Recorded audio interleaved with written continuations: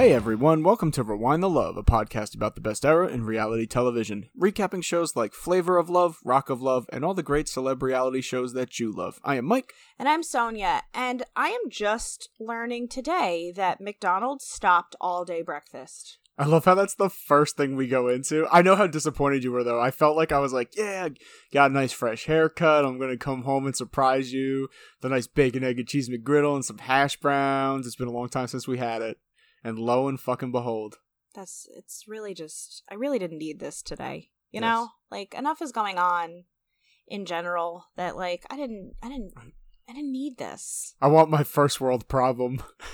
I mean, listen, no, I will fully acknowledge that if this is one of the biggest ways that the COVID situation has inconvenienced me, that I am wildly lucky. Yes. Incredibly blessed. I just really could have used a bacon, egg, and cheese McGriddle today. Oh, gosh. Well, I guess it's nice to start things off on a lighter note. Exactly. Right? That's what it is. Also, lighter note, we officially hit 20,000 downloads. Woo! That's cool. So I didn't know we had the number. Oh, so I'm finding out right now. Yeah, I knew we were getting close. It's a little bit past it. I forgot to bring it up last time because I think that we had hit it by the time we recorded that's cool episode, though. 20,000. All right. I cannot believe downloads, all that stuff. I can't believe people like want to listen to us. So thank you all. We're so grateful for every single one of you. This is such a huge honor, and as much as like it's one of those things like the gym where it's like you never feel like sitting down and doing the work for it, and like, you know, like actually going over there, but then like once you're there, once you're doing it, you get in a groove. It's nice. Yeah, it feels good. So we're happy to do this for you. We hope that you continue to enjoy it. We did get our first 1-star review, but oh wow, no review left, just like a 1-star rating. So that was it, huh? Whatever. We're not gonna be for fucking everybody. That's true. Whatever. Can't please everyone, but for those of you who do give us 5-star reviews, thank you very much. Yeah, we appreciate it. If you haven't, rate, review, subscribe, tell friends who don't suck. We'd really appreciate it just to kind of get it out there. If you guys enjoy it, we hope others will too. You know, it's a lot of fun for us to do. You know, as a couple, it's just a common interest of ours. We love watching this stuff, talking about this stuff. So thank you so much for your support. Also, thank you to our patrons for your support. Patreon.com/RewindTheLovePod. We have 2 new patrons this week.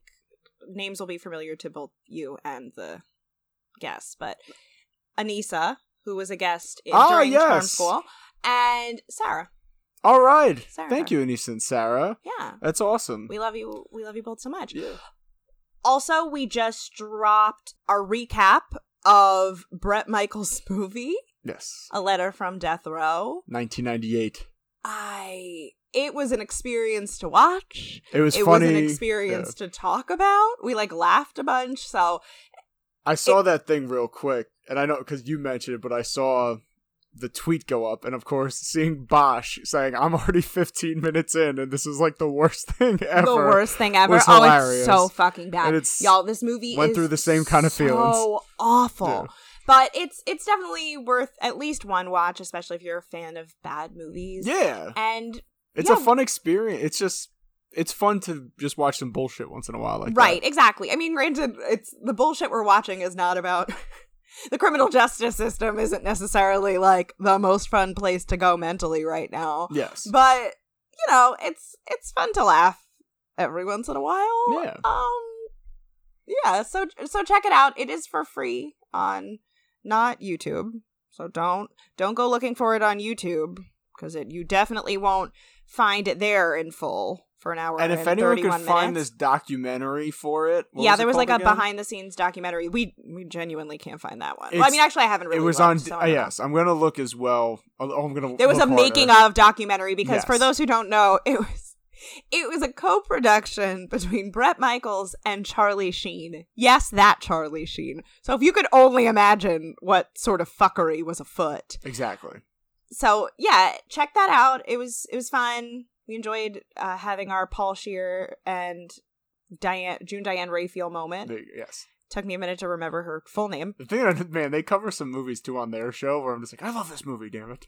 You can love bad movies. That's the joy of media. Not everything. That's the thing. You know, I'm starting my rants a little early today, but I just want to say, and not that I'm preaching to the choir on this one, but you know what I really fucking hate? Somebody that's like, oh, I hate reality TV. Man, fuck you. Not everything needs to be, deep. Enough is going on in the world that and not everything I need to consume needs to be like truly intellectually stimulating. Sometimes you just want to turn your fucking brain off and watch people fight. We've had this discussion where I've now become much more open-minded when it comes to Housewives and things, as we have now 3 seasons in on Beverly Hills, which is like, what is going on? But it's similar to a wrestling thing, or a wrestling mentality, where they say where just disconnect. Like, when you watch wrestling, you know it's a show. And it's like someone like me, like, exactly. I go into it, I know, like, this is a character, but in my head, like, I know this person is great outside of wrestling as a person, but like they might be the biggest piece of shit in the business. I mean, we're not really that as lucky like a character, it's a bad guy. It's interesting too because I was just having this conversation. You just got to disconnect. I was just having this conversation with Raven, a guest. I forgot if she was on Charm School, right? Or did she come for I Love New York? You're the one that knows all the details. I don't remember, but either way, she came and guested on our show. Yes. She's at Mainly Bravo on Very fun Twitter episode. and Instagram. Yeah, but she's a Black woman, right? And she's been talking a lot about, like Bravo is obviously her thing, at Mainly Bravo, right? And we were having a little bit of a conversation because she has her own podcast now that was Bravo focused, but just with everything going on in the world, plus like in the Bravoverse, with all these people being super fucking problematic, it's hard to really enjoy. And then like the fandom can be kind of toxic sometimes. If you are like a mildly progressive person and in a Bravo fan space, you can know like the standing of Stassi alone is just, like it's exhausting. So, it's hard to balance some of that with like trying to talk about the shit in the real world. And I was saying to her, I was like, I never really looked at what we do here as kind of being fortunate, but like, we're talking about shit that happened 13 years ago. Exactly. Where, I mean, granted, I don't know how many of these people have progressed in terms of their views, but they don't still get like the level of accolade. They're not still being promoted and touted. Most of these people are like has-beens for all intents and purposes. Like, that sounds kind of mean, but you know what I mean? Like, nobody really is checking for these people anymore. Yes. So it doesn't really matter that they were or are shitty, as opposed to like now the shitty people that you're supposed to be talking about have a platform still. Yes. So that's got to be hard. So it's all about perspective, right? Very quick VH1CU news that is, I guess, like indirectly, it's basically Public Enemy news that's relevant to our purposes. Public Enemy dropped a new song, like an anti-Trump song. I don't know. It's just satisfying to listen to. Not like the best thing I've ever heard. The beat's pretty good. And it's not just, well, it seems like maybe not just him, also kind of. Mostly him. Yeah, they might be throwing in some like cop not gonna stuff, lie, but it's I did that, laugh. Yeah. I did laugh when Chuck D called Trump an asturbator. Yes, it's pretty funny. Never heard that term before. Well, you also never really listened to them. I haven't. Like Chuck D is like where you listen to continue on to the VH1CU news. On top of the song is State of the Union. STFU. It's literally like State of the Union. Shut the fuck up. Yeah. It's very Flav does that stupid part. Motherfucker. It's really great. It's if you just are really mad at Trump, like just listen to it, or like you're mad at like the world, like listen to it, and you'll feel a lot better. And they also draw, and this was on BET Awards. I was going to bring that up too, but I did want to say first before we moved on to that Flav sounds old and out of breath. He doesn't sound himself. He sounded like that liquor's been catching up to him. Yeah. He sounds like he is not well. What did we say he had? Oh, I don't know. Was it liver failure or something? Remember when his kids had like the intervention or whatever, and he was like tried refusing to fight his son? To stop. Yeah, he's got some health issues, so we probably shouldn't be so shitty about it. But yeah, they actually performed at the BET Awards, which normally I'm not really checking for it, but if you happen to catch the performances, obviously because of COVID, they didn't do like a normal award show. They did separate performances that were really the way award shows should go from now on. I just really like the style that like everybody got to be kind of creative. It was like a music video meets a live performance. Yeah. Obviously, because y'all know we stand Meg Thee Stallion. Yes. Hers was like very Mad Max inspired. It was really cool. I love Chloe and Halle. DaBaby did like a police brutality themed one that was really good. Yeah. But powerful when it opened. Because at first I'm like, oh, it's sideways, there's his head, and then you kind of see the knee, and you're like, wait, what's going on? And it slowly pans back, and it's like, oh, shit. Seriously, check out the BET Award performances. But the one most relevant to our purposes is they did a remix of Fight the Power. Yes. They brought back Flav and Chuck D. And they had like Nas on it too, and like a couple other people. That little boy who sang at the beginning was so good. I forgot the name because shit, God, I feel terrible. I can't put the names in. Was he the one from The Lion King? I don't know. He wasn't the one from The Lion King, was he? I don't know. I couldn't find his name anywhere. I should have probably. Because that's the thing. I don't remember seeing his name in like when you click obviously the description. And like that's where I feel bad we're not giving obviously credit to the others who performed in it. So, and like I just don't have it open. Not to two take of the guys away. From the Roots, well, Questlove obviously and Black Thought, because Questlove is on my list of Black entertainers who will show up to the opening of a letter. It's him, Alicia Keys, Common, John Legend. John Legend's like the king of this. Taking the banner from the original king of this was Stevie Wonder. Show up to literally anything. Anyway. It's very powerful. I don't know if I was just like in a weird mood today, and no, not just because of the McDonald's, but I'm just in like a weird mood today, and like I swear to God, when the song started, I couldn't believe I was like choked up. Sonia is not loving it today. All right, stop. I'm trying to be serious. I'm sorry. That like I was very genuinely moved. Like I couldn't believe like that Flavor Flav was involved in something that made me cry tears of like emotion. This is where I said like you need to go. That's when you listen to Nas's verse, he pretty much just gives the props to that made me a little. That made me feel a little too. He's like, it's because of you guys I'm able to rap. You look at, there's some of the early pioneers, especially when it comes to like political rap and like really putting a voice out there. Like mainstream. They're the next stuff. ones where I could picture like the crazy right-wingers that go like, you're telling me Public Enemy's political? What? Like Rage Against the Machine I don't shit? think so. I know. They can't be that stupid. I know. But then again, Rage Against the Machine is like, it's like a pretty bad one. It's every song is no, not going to get into that. I mean, I don't technically give a shit if we go into it, but like, people sometimes listen to this stuff to escape it. So we're not going to go too far into it. But either way, it was a very powerful performance because they mixed it kind of with obviously them performing it, all the people featured in it performing it, but also with like protest footage. Yes. That was I was surprised that I literally was like moved to tears by it today.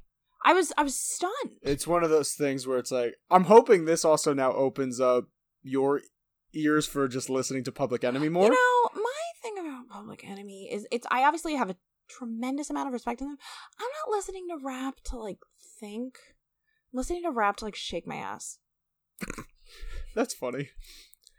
True. I guess I'm more the opposite. I love it. Like I love it and I appreciate it and I absolutely see the value in it. It's just not what I'm there for. Yeah. I'm not coming to music in general to really think. I just love Chuck D. I'm not coming to music to think. I'm coming to music to feel. Yeah. So. Well, that's where it's like, you never really listen to Rage either, huh? No, as I'm like getting older and angrier, I think I might have more of an appreciation. Yeah, once I was like really pissed off at work one day and I like veered into a punk kind of playlist. And I was like, this is fucking, now I totally get it. I totally fucking get it why people like yelly, angry music. Yes. You know? Yes. I listen to music to cry or to have fun and like, I never thought about angry music. If you're just in a bad mood, go in your car, blast that shit and get moving. Ooh. Don't speed. Don't go crazy. Just blast it and scream. Okay. On a slightly different note, speaking of this, I have to rage. I'm fucking pissed. I can't remember the name right now. I'll find it out again, but because I know I have their shit saved. Public Enemy and Rage teamed up, and they had it was like Morello, Chuck D. Like they have like a bunch of members from both. Gosh. And I'm so mad I can't remember the name of it right now. You literally interrupted me to remind me of something that you that I can't remember. I know. Like, hang on. I need to. It's all right. No, keep going. I'll announce it in a minute after you keep going. I just wanted to. It was like a very quick point about how I was thinking the other day. In my search of like who in the VH1CU has been speaking up or staying silent or whatever. That like where the fuck is Buck Wild? She put up one video that looked like not like a police brutality thing, but like a weird sort of like police bothering protesters thing. And other than that, she's been radio silent. I mean, maybe she's just going through some personal shit in her life. We don't know. It's tough to judge stuff. I mean, she wasn't radio silent. Like, she was not posting other stuff. Like, her feed is pretty low maintenance, but yeah. I mean, and the one thing that reminded me is I was going through stories, and she put up a thing for Safari's Lip Chap, which, support your friends, support small Black female business owners. I'm totally get it. Absolutely. I just think that, like, as somebody who really crafted a lot of their identity, but also their public persona on appropriation, the least you could fucking do is put up like a Justice for Breonna Taylor thing. That's true. Like, would that kill you? Yeah. Like, goddamn. Black people gave you a fucking career, quote unquote. Like, the least you could do is fucking speak up for us. I don't know. That was just my weird. No, it's true. It's a lot of the point. Like, you see so many famous people. You know, I know we're just doing this a little bit. Like, even someone like Justin Bieber, pretty much on like day one came out. He's like, listen, well, it wasn't day one, but it was a while in. But Justin Bieber's statement. Justin Bieber straight up said. Justin Bieber, if you haven't seen his statement, straight up fucking said, I would not be who I am without black people. Exactly. Yes. And if more people, because like that's why.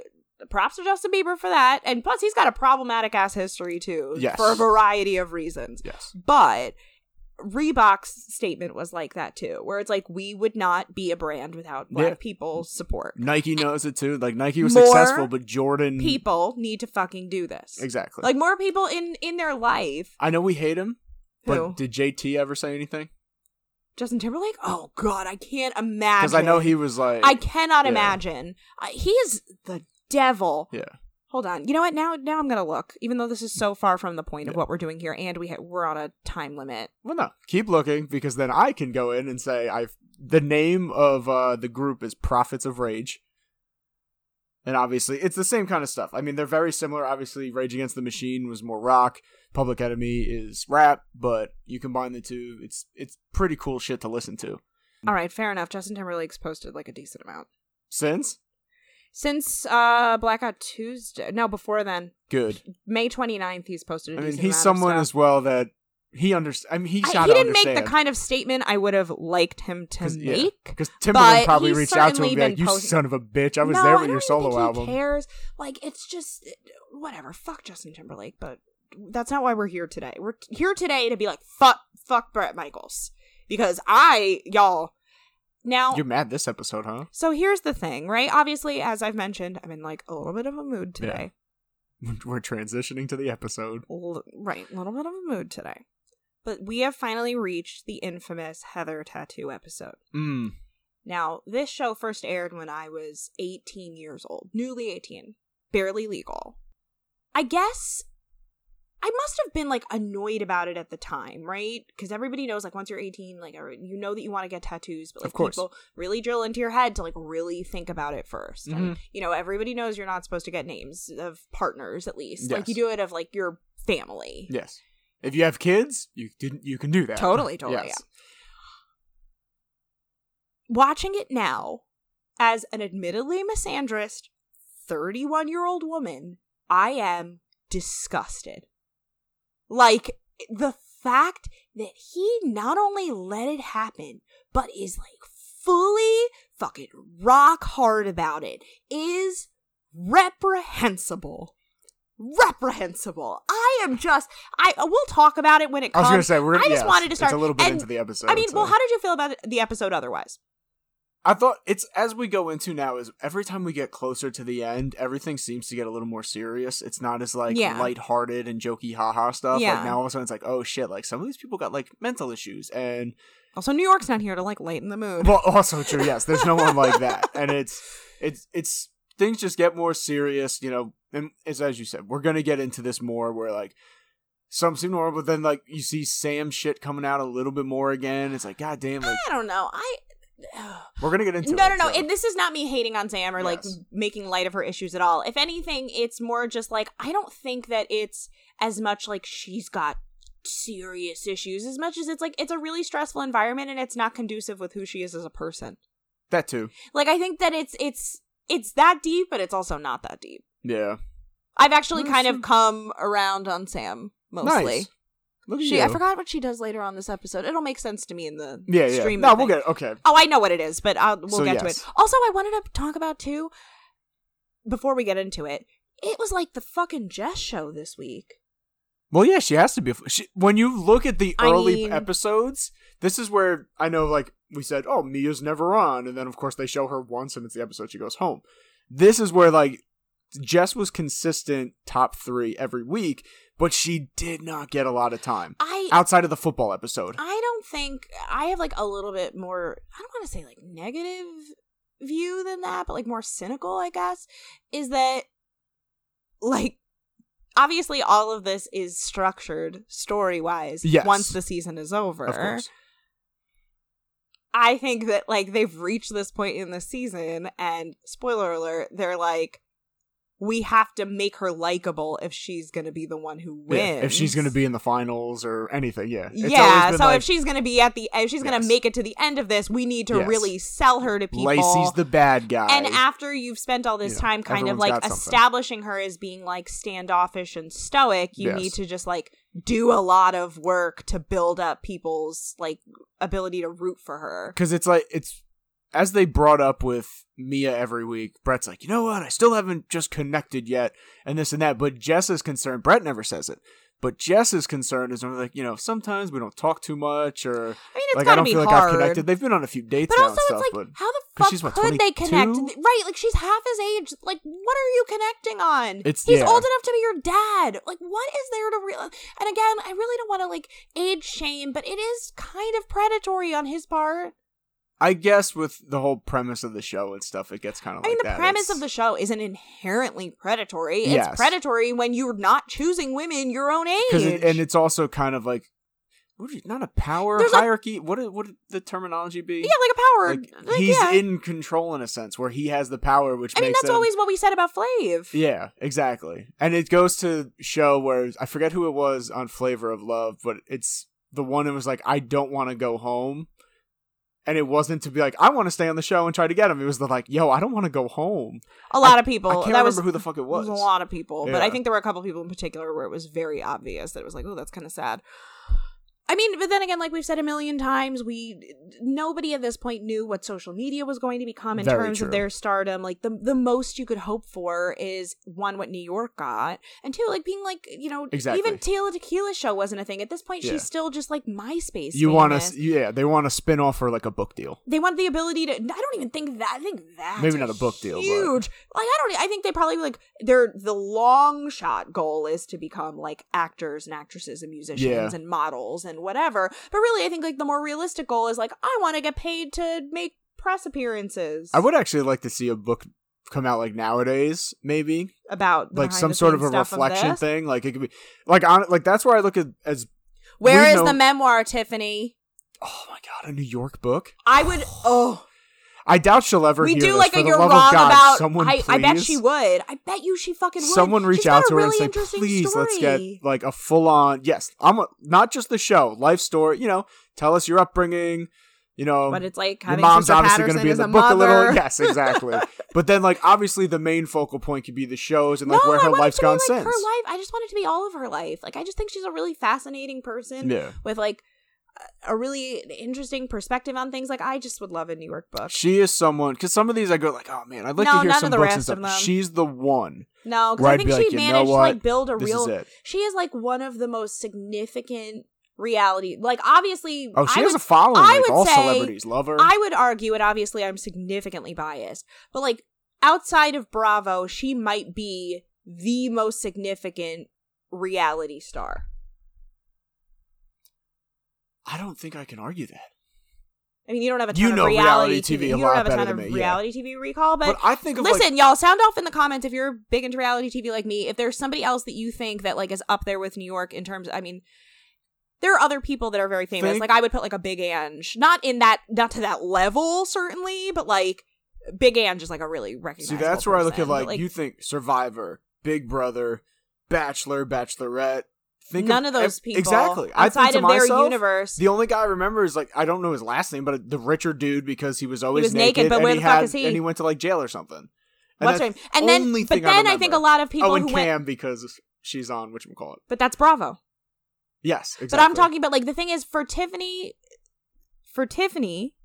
I think she surpasses all of them. No, but the thing is because a lot of these other people who went on to be like bigger names, got their start for getting their start as reality stars, had to like have some other relationship to become that. Like there's like Elizabeth Hasselbeck started as fucking, well, not that she's anything now, but like she started as a contestant on Survivor. Yeah. And parlayed that somehow into a And I don't know which Career. one she's married to. One of the quarterbacks. Matt Hasselbeck, probably. Is it Matt? Yeah, I forgot the brother's last name. There's two. Oh, I'm pretty sure. It doesn't matter. I Either know, way, yeah. she fucking sucks. But like, and the only other one I can argue as well is The Miz. Because he was to go from that. But the thing is, he like no, that's arguable. He had two. He went Real World, right. then he went to also Tough Enough, which is another reality show with wrestling. And like when he was first, I mean, I don't know if I've ever shown you early Miz stuff. Like he was like, wow, this guy, you know what? He went through a lot of shit. He's not good though. Like we'll see what happens. And now he's a stud. He was on what was the challenge too, right? That was his thing. Real for a World while Road too? Rules. Yeah, he might have been on one or two of those. I know that Johnny guy's still on. Yeah. But oh, you know what? Snooki. She's noticeable. She's surpassed and posting a lot of Black Lives Matter stuff too. So like we stan. Yeah. And I was laughing with Pauline's sister about it because her kids, all three of those fucking kids, dead ringers for her. Gianni's jeans did not have a chance. I've said to Pauline's sister that I was like, yes, fucking reverse colonize those fucking jeans. Yes. Good for them. I stan. She is someone, yes, you are right. I realize that she's up there noticeable. she is like, I would actually argue she's probably a bigger name than New York. But New York, if you somehow second place below this, Snooki, please, for the love of God, start writing a book. I hope I don't Google and like she has one, but I want like. No, I would know. Yes, I love true. Between we'd probably my love own 3 copies. Between my love for New York and my love of digital. celebrity memoirs, do you think that I would miss a Tiffany New York Pollard publication? Absolutely not. So please, we should just start a whole fucking movement online together to do this. Again, I think Change.org has bigger fish to fry at that the moment. That is true. No, very true. All right, but let's get into the episode. Yes. Although we're like, this one can't possibly take 3 hours, and we're already off the fucking rails. We start talking about New York and we'll stop. I know. So we are Rock of Love Season 1, Episode 8, titled Superfan Challenge. Once again, no more creative titles, but at least it's simple to the point. We know what's coming. So we start off as usual. I completely forgot that this was like a thing that happened. I have no recollection of this episode whatsoever. Really? No, well, besides the obvious, significant. Well, we open up as usual. Ladies waking up in the morning, brushing their teeth, talking. Jess and Lacey being civil. Yeah. That was weird. Saying there's only 5 of them left. And I thought it was kind of weird, and I kind of noticed it. I don't know if it was last week where it kind of started, but Big John almost seems to have more of like an attitude. Yeah. Did you? Oh my God, I thought that was just me. No, I wrote it because he comes in. He just goes, like, hey, here's your note, drops it on the ottoman and leaves. Yeah, I'm like, I get we're getting closer to the end, but like, why is he being a dick all of a sudden? What's on everybody's fucking... I guess Brett's life has been so chaotic for so long that he's like the only one that has not changed like the slightest But Big John's his security guy, and like, because you see it too, even at when they're giving out passes at eliminations, like he just kind of stands there, has a face on him and shit, like he never smiles, he never really does anything. Well, he does. Like, well, not lately. Last episode, like the bus challenge was kind of funny. He's like, "Come on, let's go!" Like he's involved in shit. Like it was funny. Like now, maybe because Brett's got studio time and things are happening, he's getting more into like serious bodyguard mode. Yeah, understandable, cool, but come on, bro, like be nice. Yeah, to the I thought girls. that was just me. Okay, good. No, that was 100%. Heather reads the note. Some of my kick-ass fans took a long flight to this rock star city to spend the night. They came all this way to let me know who's gonna stay and who's gotta go. They got some questions about the time we've shared. They'll want some answers, so be prepared. I don't know why that line made me think of Jumanji. Just felt very Jumanji. Now I just start thinking Lion King. No, Jumanji. Whenever I hear "be prepared," oh, true, I start thinking Lion King. You know I love my fans, so show some respect. Someone's going home, and they're going to help me select. I guess this is the equivalent of the Brigitte New York episode, where, you know, the person who's really close to them comes in, or the person they have like a prior relationship with that'll bring out a little bit of jealousy and has a little, like, you know, jealousy on both ends, like, wow, like, you know, getting them to pit them against each other. Jess is fully disgusted. I don't know why, like, we got Jess's thoughts on everything this week. And she's like, oh, I can't help but think they're gonna be some big-haired 80s girls that look like, oh, Heather. It was kind of funny. No, I was laughing my ass off because I'm like, this feels very like how Gen Z is just like fucking ripping on us millennials all the time. Like, Jess the millennial is ripping on Gen X. That's, like, yeah. Like Heather's old ass at a solid 31. It's every generation. We do get a montage of Heather's hair moments, although she outdoes herself this week. Have to. I know. What was the hair? The saying? Big hair. The bigger the hair, the closer to God. That's what it was? Yes. Heather says in a talking head that she's pretty sure Brett's super fans are a bunch of hot girls. Cool by me. I'm not jealous. And it's like, yeah, of course you're going to think they're great because you assume they're all like you. She's probably going into it. Yeah. Oh, man, they're going to come in. They're going to love me. I'll get to. We'll put a pin in it. So Lacey says she's excited, but she's a little bit afraid about what they're gonna ask. And Heather's like, "Well, I'm fine with it, but Sam's definitely gonna have a problem with it." And Lacey's like, "Yeah, she's just too shy." Well, we also all kind of anticipate Sam having a tough time with this. I mean, Sam's gonna have a tough time with everything. Like, if it's not like an emo sit in your room and read a book challenge, like Sam's gonna have a tough time. True. So Jess says, for the first of like several hundred times that she brings this up, that she's really excited to have outsiders come in the house because they're going to get to know Lacey and they can tell her themselves, like, it's like an outsider's perspective that like Lacey actually really sucks. Yes. And like Brett doesn't have to just hear it from the same girls every day. Well, yeah, like at the like, here's people you kind of trust, Brett. Despite the fact that Lacey is really terrible and has demonstrated it time and time again, and probably the fact that the producers are making her stay should be like a little bit of a flag too. But like, I could, in Brett's defense, you could argue that it's like Lacey is competition, so they would have something to gain by getting her out of there. Jess tells Sam she's excited that they're going to talk to Lacey and Lacey's going to fuck this challenge all the way up. And Sam's like, good, because she sucks. And then we get the same clip of Sam last week calling Lacey a cunt. Was it the same cut? It was exactly the same. I was like, yo, like Sam in these sidehead interviews. I know. Like, I thought the same. I thought the same thing, and then I went back. I'm like, this sounds like very familiar, and I went back and like found verbatim. Like, holy Lacey crap. is a nasty, mean, dumb, fucking cunt, bitch girl. Wow, she's a fugly slut. That would have been a better joke to make with them last week. Why am I making this joke now? Anyway, so Jess says to Sam that it's a challenge that's going to work in their favor, and Sam agrees. All the ladies are standing in like the main foyer. I don't know. This house. It's like the elimination. No, it's the elimination area. It is, but there's not like the whole. But it's not the elimination setup, time, right? Yeah. And I guess their marks are probably just their marks, regardless. Yeah. So Brett and Big John are standing there, and all the ladies are dressed and ready. And Brett tells them that he has an important. Today, I have the important subject of. I have the most important subject of all for me, passion, especially the passion I feel about my fans, which is absolutely the most important thing to me. Well, it's what every artist is going to say. It was a very Trump-sounding sentence. Although, real quick, how awesome would a reality dating show like this musical be?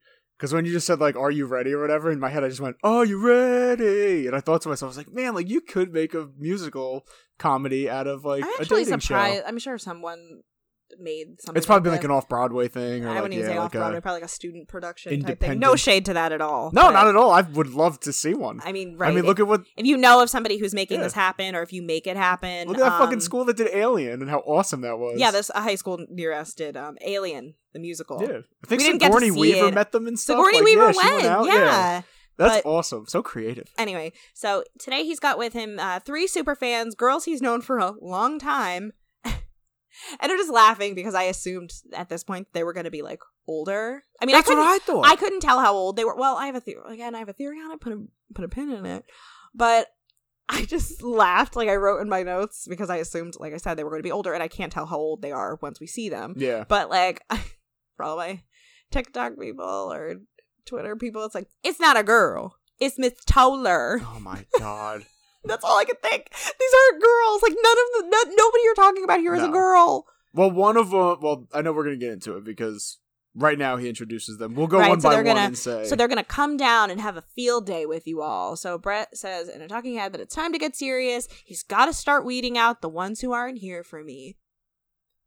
Big John goes up to the front door because this house is so fucking confusing to bring the ladies down, and they put the diva fan on these ladies. Like, it's not even just an effect. Like, they fully just put a fan on them to have them, like, walk down in slow motion, it was pretty whatever.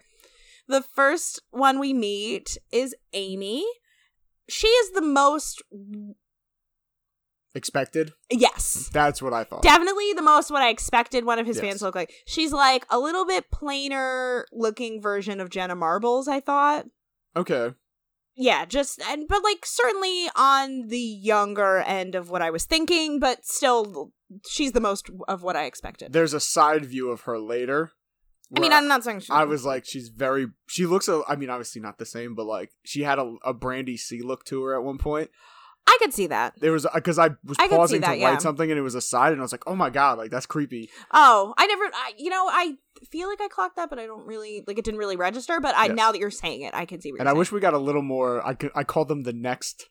Oh yeah, the Chiron screens. Thank you. So, we don't get a ton of information about them. No, Nothing basic. But a Good Time is playing for her, which I was like that. These song choices were particular. Yes. Because she got Nothing But a Good Time, so I was like, feels a little pointed, I don't want to say. Like good time girl. Yes. Shady editing. Because she is a 10-year Poison fan and still sleeps in the first t-shirt Brett ever threw to her. See, now I have an issue with, when I see, well, we're going to get to that. Her, not as much as the other two. Because when I see, like, 10-year Poison fan, I start thinking to myself, all right. Let's do some math. She looks, what, mid to late 30s? It's tough to tell. And that's exactly. Because the next one, I definitely think she looks younger. How many of us were caught off guard to find out that Heather was 32? Yeah. But I look like to say, like, a huge whatever fan, like, all right, how he knows these women, who knows? It's 2007. We're subtracting 10 years. That gives us 1997. Yeah, and Poison was already... They were still famous. It's also a year before A Letter from Death Row. But their prime, if I'm, I want to say is like late 80s or early 90s. Like that's where they really caught. I believe I could, which is going to make even less sense as we start to meet the other fans. I guess that's what I mean. Well, okay. I mean, you can have a super fan at any time. I keep saying put a pin in it, but I put a pin in it. Let's get into the next Also, one. she's from Pittsburgh, and yes. Brett gives her a very long hug. I also had a thing where I thought maybe she's the baby mama. No. Because she seemed kind of the leader. We literally of these just watched we went her. over this. Before I knew this. Oh, you took these notes first before we watched the movie. Because you mentioned, got it. Christy is like the baby mama, this, that, and I froze, and I'm like, God, like that throws off my whole conspiracy. Actually, I should have taken a better look, because I had like questions about this next one that we meet. Kai. Yes. Because Kai. Yes. I was waiting for you to do that. Why would I want to go with Kai? Or be with Kai? I can't remember the line. I haven't said it in so long. I know. I haven't seen my brother-in-law in a long time. I've never heard you say it to Tyler.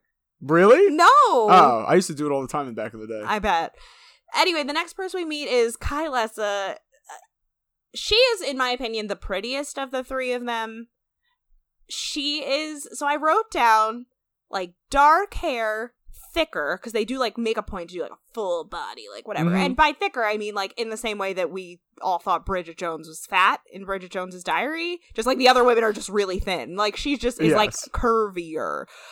And she's, like, a little bit of, like, Amy Lee meets Britannia, but, like, a little bit more toned down. Yeah, I see that.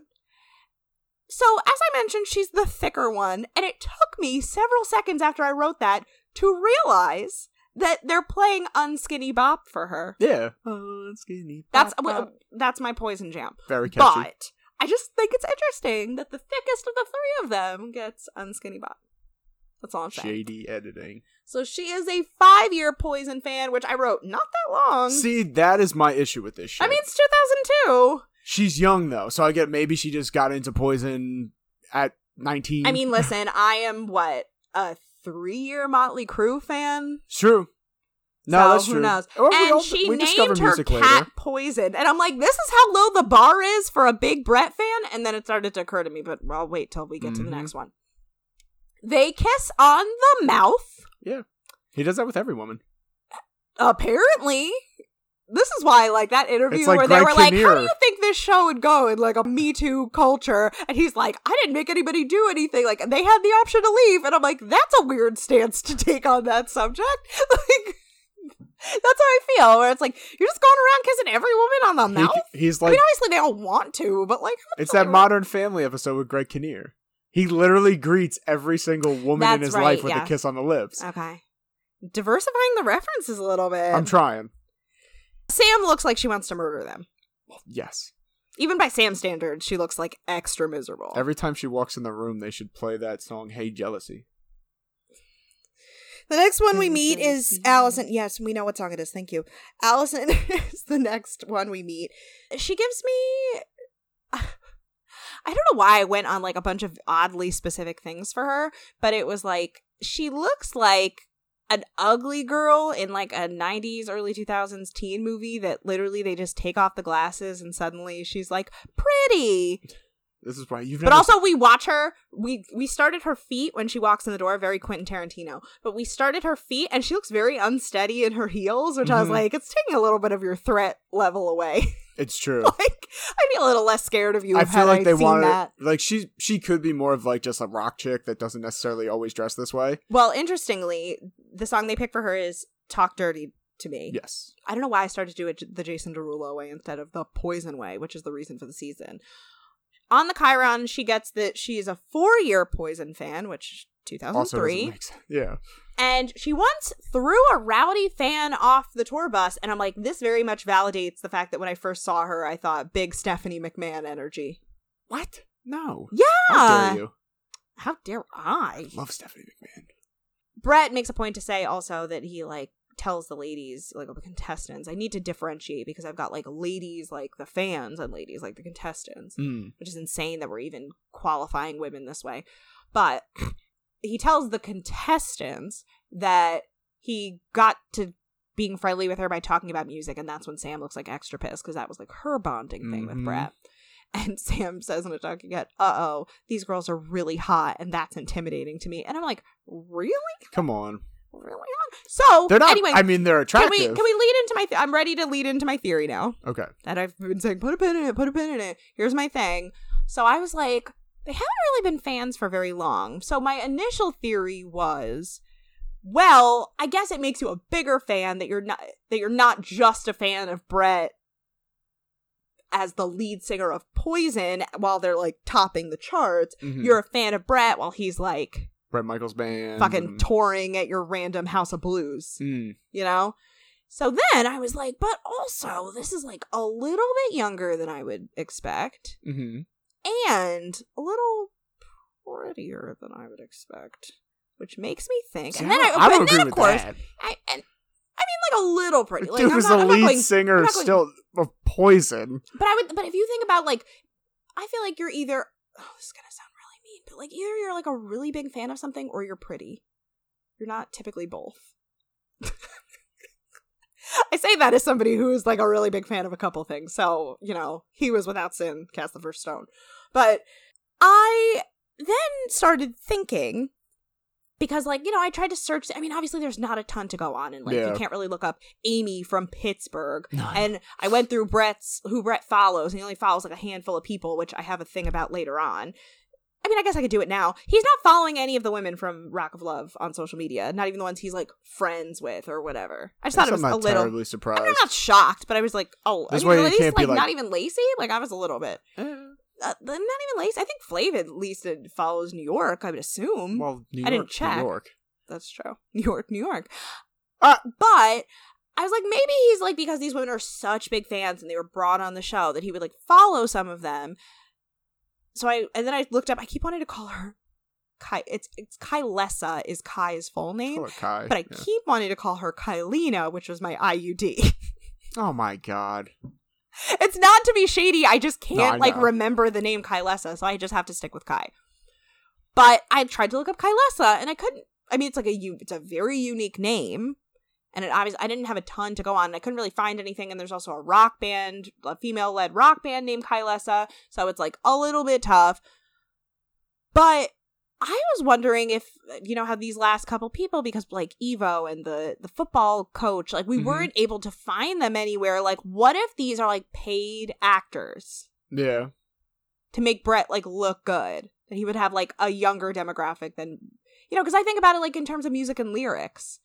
Like, if you go to a Bret Michaels show, for anybody who watches Real Housewives of Orange County, and we got tagged in a video. Who made this fucking video? Hold on. Bravo Fangirl, who I love, made these videos that were like a mix of Rock of Love and Shannon Beador.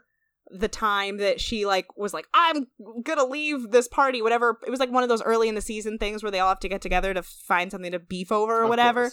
And she's like, I have to leave because I'm going to a Bret Michaels concert. And she's like fully dressed like Bret Michaels at the like she has like a bandana and she's all got that like shit. the vision. She's like fully dressed like Bret Michaels to go to the concert. And that's a super fan. Oh wait, was that or was it the other way around? Either way, it's like a mix of Shannon Beador and Bret Michaels and Rock of Love, whatever. So I would picture that more so. Yeah. That, I mean, like, Shannon's pretty, but like, I mean, I've been to like Crew Fest. Awesome show, by the way.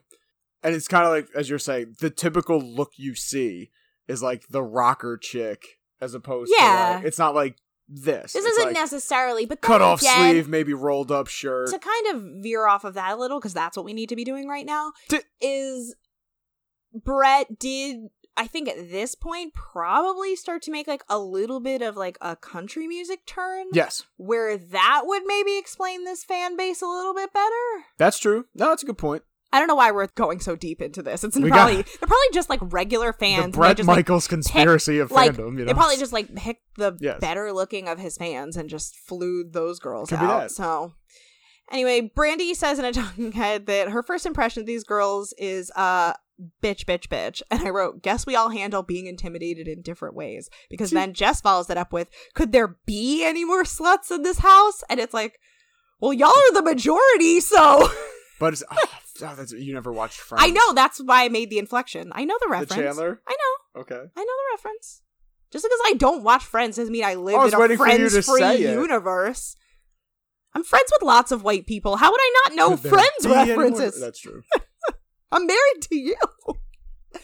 Brett tells them that his 3 friends have been around him for a long time, so they're here to help him resolve any unknown issues, any X Factor issues. He says in a talking head that the superfans are going to ask some questions and find out which one of the 5 girls is true and which one is phony, which I'm like, there's still 3 left. Yes. And they're going to help him find out who's ultimately got what it takes to be my girl. So one of them at the end of this is going to win a date, whoever performs best in the interviews, whatever. And Lacey's like, are you kidding me? I'm getting grilled by these girls. I'm the queen of intimidation and you're going to try to intimidate me? So I think this one's going to be easy. And I'm like, queen of intimidation where, bitch? If somebody confronts you, you back down so fast. Like, you can scheme. You're the queen of scheming. I'll give you that. That's true. But like, don't try to collect titles that you have not earned. Huh?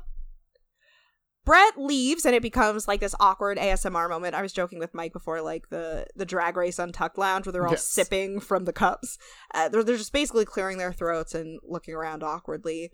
Amy tells them that Big John is going to pull them in one by one in a little bit to talk to them, but for now they can just wait outside. And I'm like, outside where? And then they dead ass mean outside, the backyard. like the out of door. Get your ass out of here. And it's raining, which like doesn't happen in LA anyway. It is pretty funny that conveniently the one time they have to do this and forced to be outside, it's raining and it's cold. Yeah, so they all look fucking miserable. It's really hilarious. Not that I'm like laughing. It's like watching one of those like Sarah McLachlan commercials. Yes, just turn it black and white. They all look like homeless puppies. Big John comes out and brings Brandy in first. The room is set up with black sheets. Because at first I was like, why the fuck are they making them wait outside? Is it some weird like intimidation tactic? But really it's so they can get the room ready to like intimidate them for real. The superfans are all sitting behind a table looking very stern. It reminds me of the way they structured it for I Love New York a lot. Okay, between the mansion and the presentations and whatever. Like it just was very much that. Like because the lighting too. I feel like they always... I forgot about those presentations. So Brandy's led into this dark-ass room, or segment of a room, whatever. And I didn't really write down too many of the outfits this week. This one just really made me laugh because it was just like a very weird thing in the 2000s that we would all wear like pretty like casual t-shirts, jeans, and then like pumps, like heels. It just was a very weird time that's what we thought like being dressed up was. Mm-hmm. And she's got that little bang like clipped into the bump, and like the t-shirt is like those thick rugby stripes. Like if you know what I'm talking about, you know what I'm talking about. So they literally like turn a spotlight on them, which is like very intense. It was kind of funny. They're being interrogated. Yeah. Yeah. So they ask her where she's from, and she says Las Vegas, Nevada. Yeah, Mike was saying that her accent was like extra strong. It really stood out this episode. I don't know. To me, she didn't sound any different than usual. But they ask her what she does for a living, and she says she's a dancer. They ask her what kind, and she goes exotic. I don't know why that answer just like really tickled me. Well, she doesn't want to. I mean, it's not wrong. It's not inaccurate. It just, I don't know, just like the exotic kind. It's like, you know, like an exotic parrot. She's a dancer for an exotic money. Joe. She does what you want her to do. Joe Exotic. Yes. Remember? Like, that's how long quarantine's been, y'all. That was the beginning of all this. That was a thing. I could tell that all these ladies were very nervous about being mic'd up at first because it took me a couple tries to like hear what he was saying. They were all like, so where are you from? So really? I thought they were like really like they were mumbling a lot. Like they probably stopped them at some point to be like, okay, y'all need to enunciate. It's like speak out loud. Yes. Kai goes, so you're just looking for a ticket like out of the strip club? And Brandy goes, so far no. Yes, it was a little awkward. Bad answer. Yeah. Bad answer. Amy asks, does she plan on dancing forever? And Brandy says, no, I'm actually going to school to be an interior designer and an architect. Very cool. Yeah. I mean, she doesn't really seem like she's doing that now, but who among us is actually doing what we went to college for? It's true. Look at us. Amy says, so, like, what do you want to design? Strip clubs? And I'm like, that was a weak burn. It was, yes. Also, what would be wrong with designing strip clubs? Yeah. That actually sounds like a cool specificity. And you'd probably make a good amount of money, too. I mean, maybe not. But I just feel you design, like, a really nice wouldn't one? it be, like, interesting to do, like, groundbreaking architecture, but, like, for a strip club? Especially for a strip club? Yeah. It'd be fucking awesome. I would love to see what a lot that would look the entail. same. It's like, switch it up a little bit. I'm gonna Google where, like, the coolest strip clubs in the country are. There's probably, well, of course, I forget what it's called. The one in Atlanta is definitely going to pop up. Well, Magic City. But I don't know if, I feel like in terms of experience-wise. So you mean when you Magic walk City. in, it's almost like being on, like, House Hunters. No, I just want it to be, like, a really cool, like, what is it? I'm looking for a strip club with character. Yes, exactly. But under, like, a $400,000 budget. I mean, I've only been inside one, so I don't have a ton of experience. Yeah. But I would assume that, what's the one on the West Side Highway? The Hustler Club, actually. Hustler Club on the corner, yeah. That's what's funny is I was going to say, like, imagine if you designed hustler clubs. Because that one looks fucking cool. You can make ones that look like modern day, like, I mean, as that one looks like a medieval times. Look at, like, A Night at the Roxbury when we watched it, you know? Like, all they want to do is open a club, this and that, da-da-da.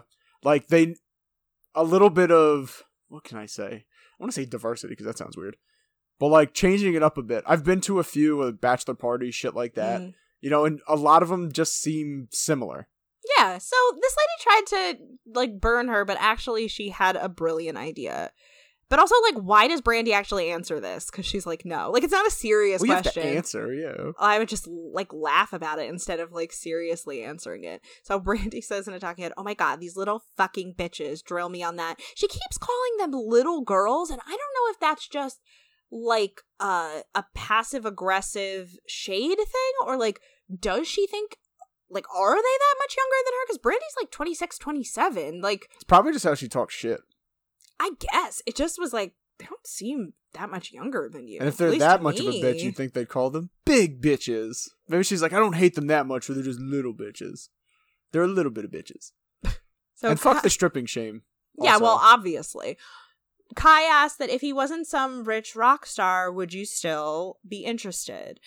And Brandy's like, yes, I would. And she answers quickly, like, good job for that. And she goes, but then, like, she fucks it up by going, I've never been with a rock star before in my life. It's not about that. And I'm like, what is you having been with? It's one of the, what's that quote where it's like, I've never been rich, but I know I'd just be good at it.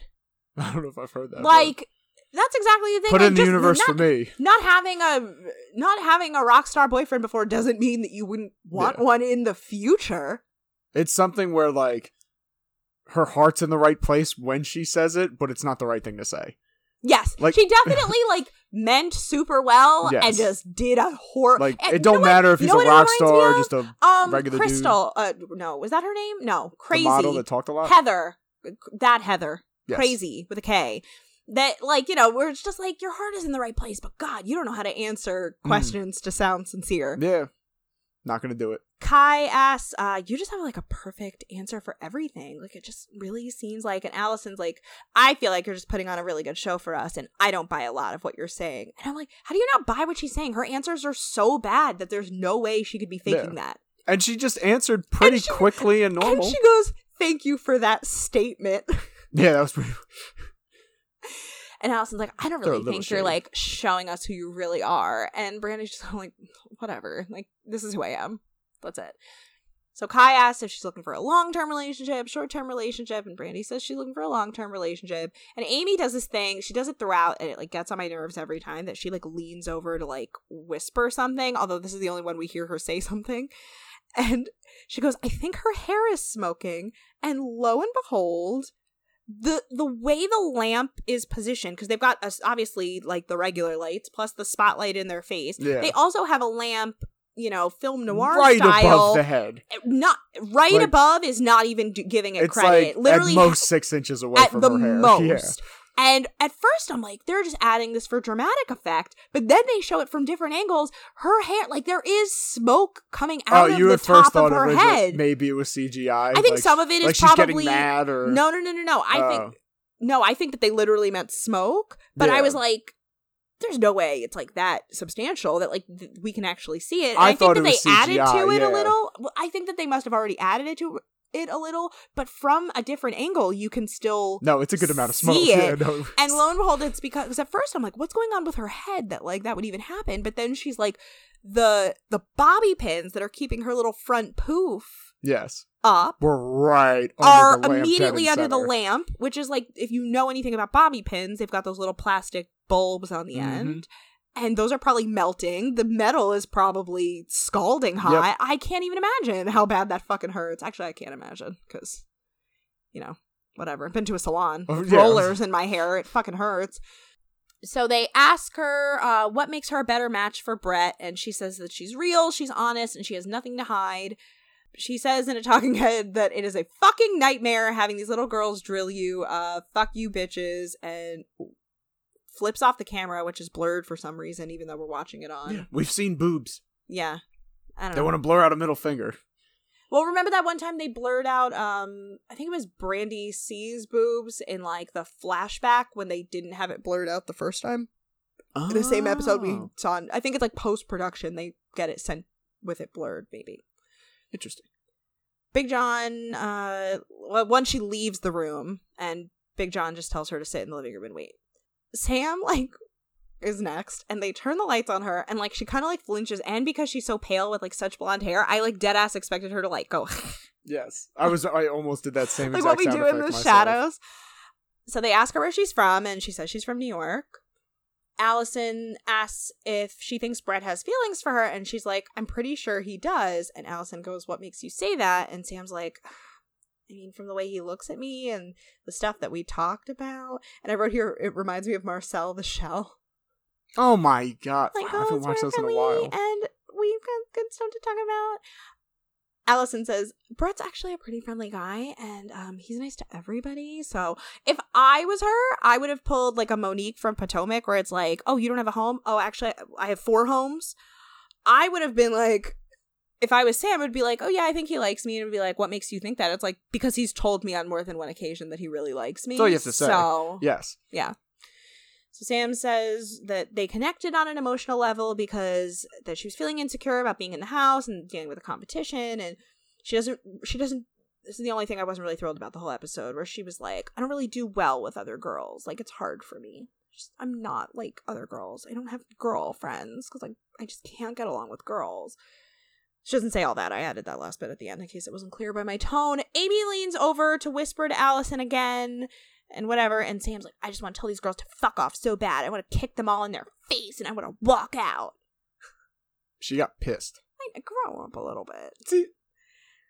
Amy says, as a rock star girlfriend, you can't disappoint him in bed. I want to hear your best fake orgasm. And I was sitting there like, you've got to be fucking kidding me. I started, because where did I write it to? I don't know where I wrote. Oh, yeah. It says you can't disappoint him in bed. And I just wrote, first off, shit is a two-way street. And that sounds selfish as hell. Well, that's true. That's yes, absolutely exactly. true.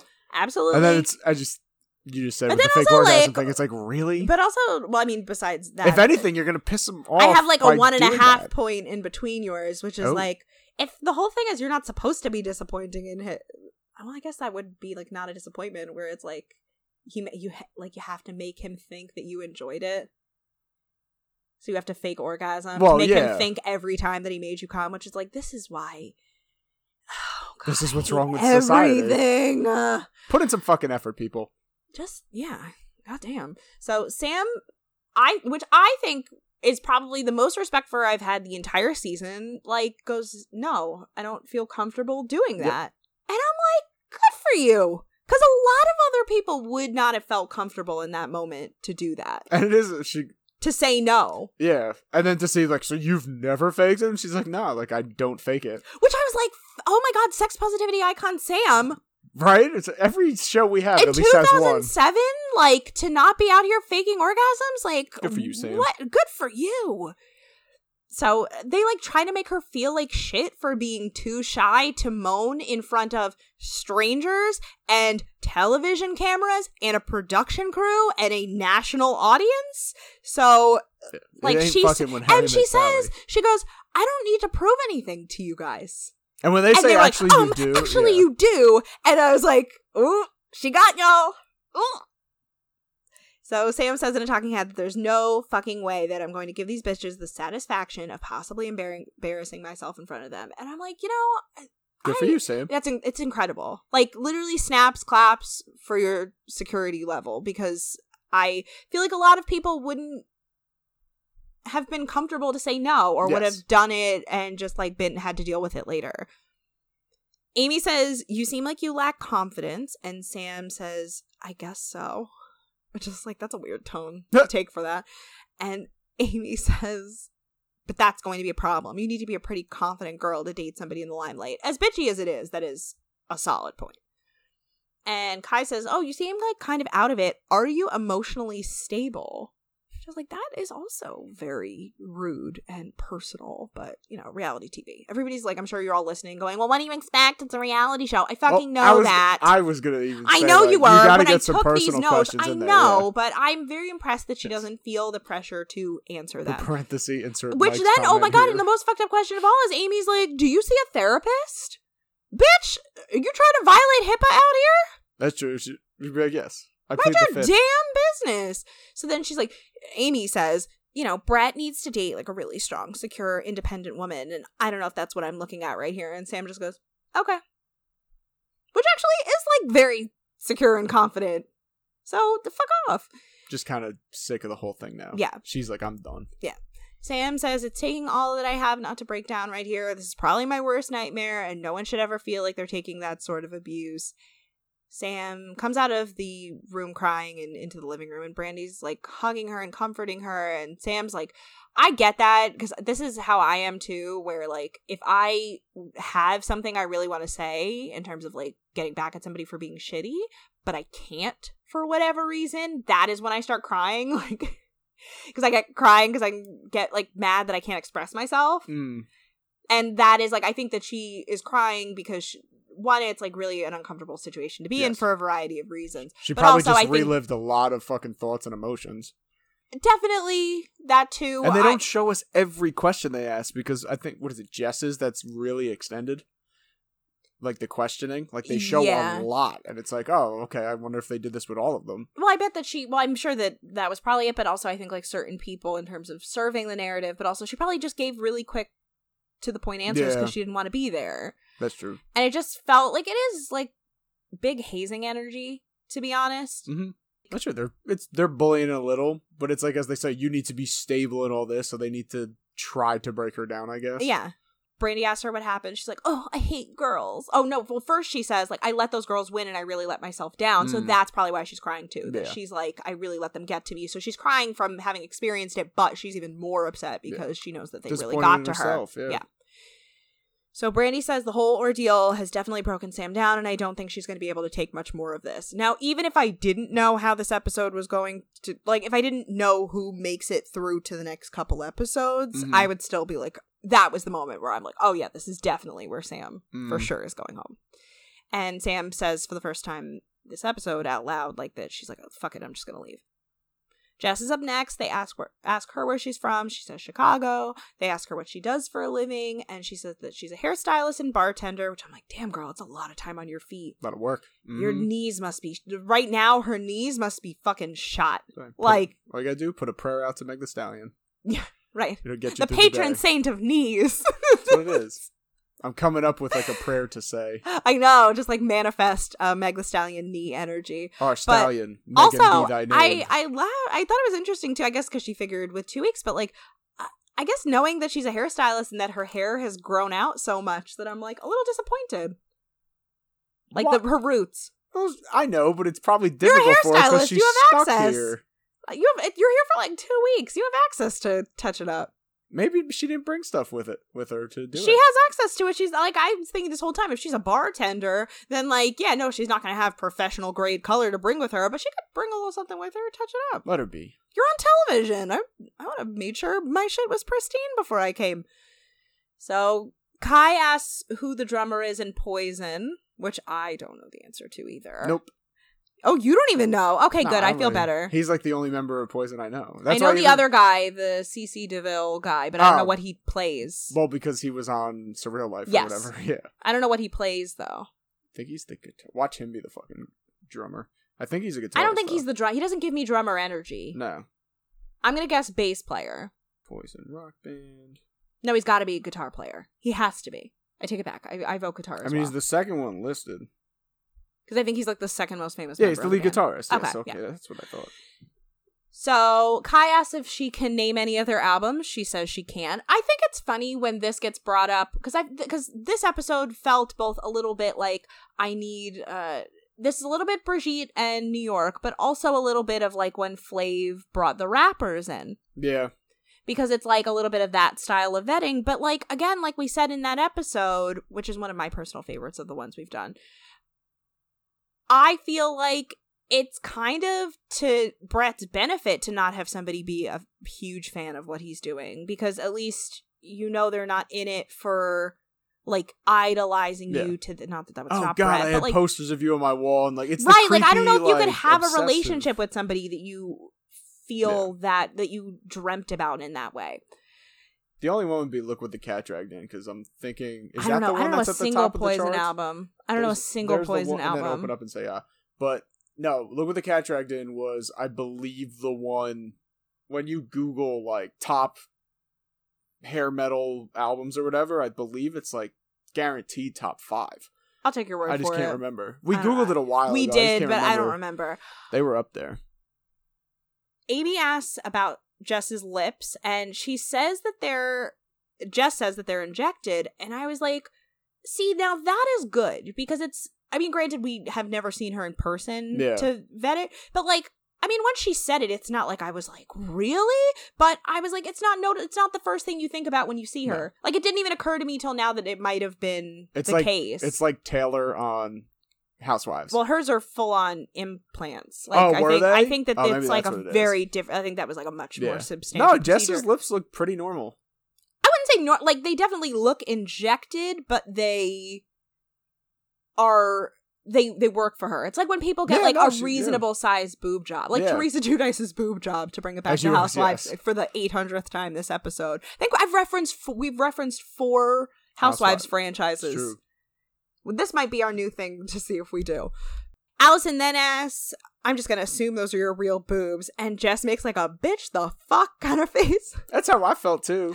Well, I mean, it was obviously it was a shady comment. Boob size shaming. How dare you? I said no boob hate ever. Yeah, you're saying that because it's Jess. No boob pay for anyone. Jess has managed to exceed your boob requirement.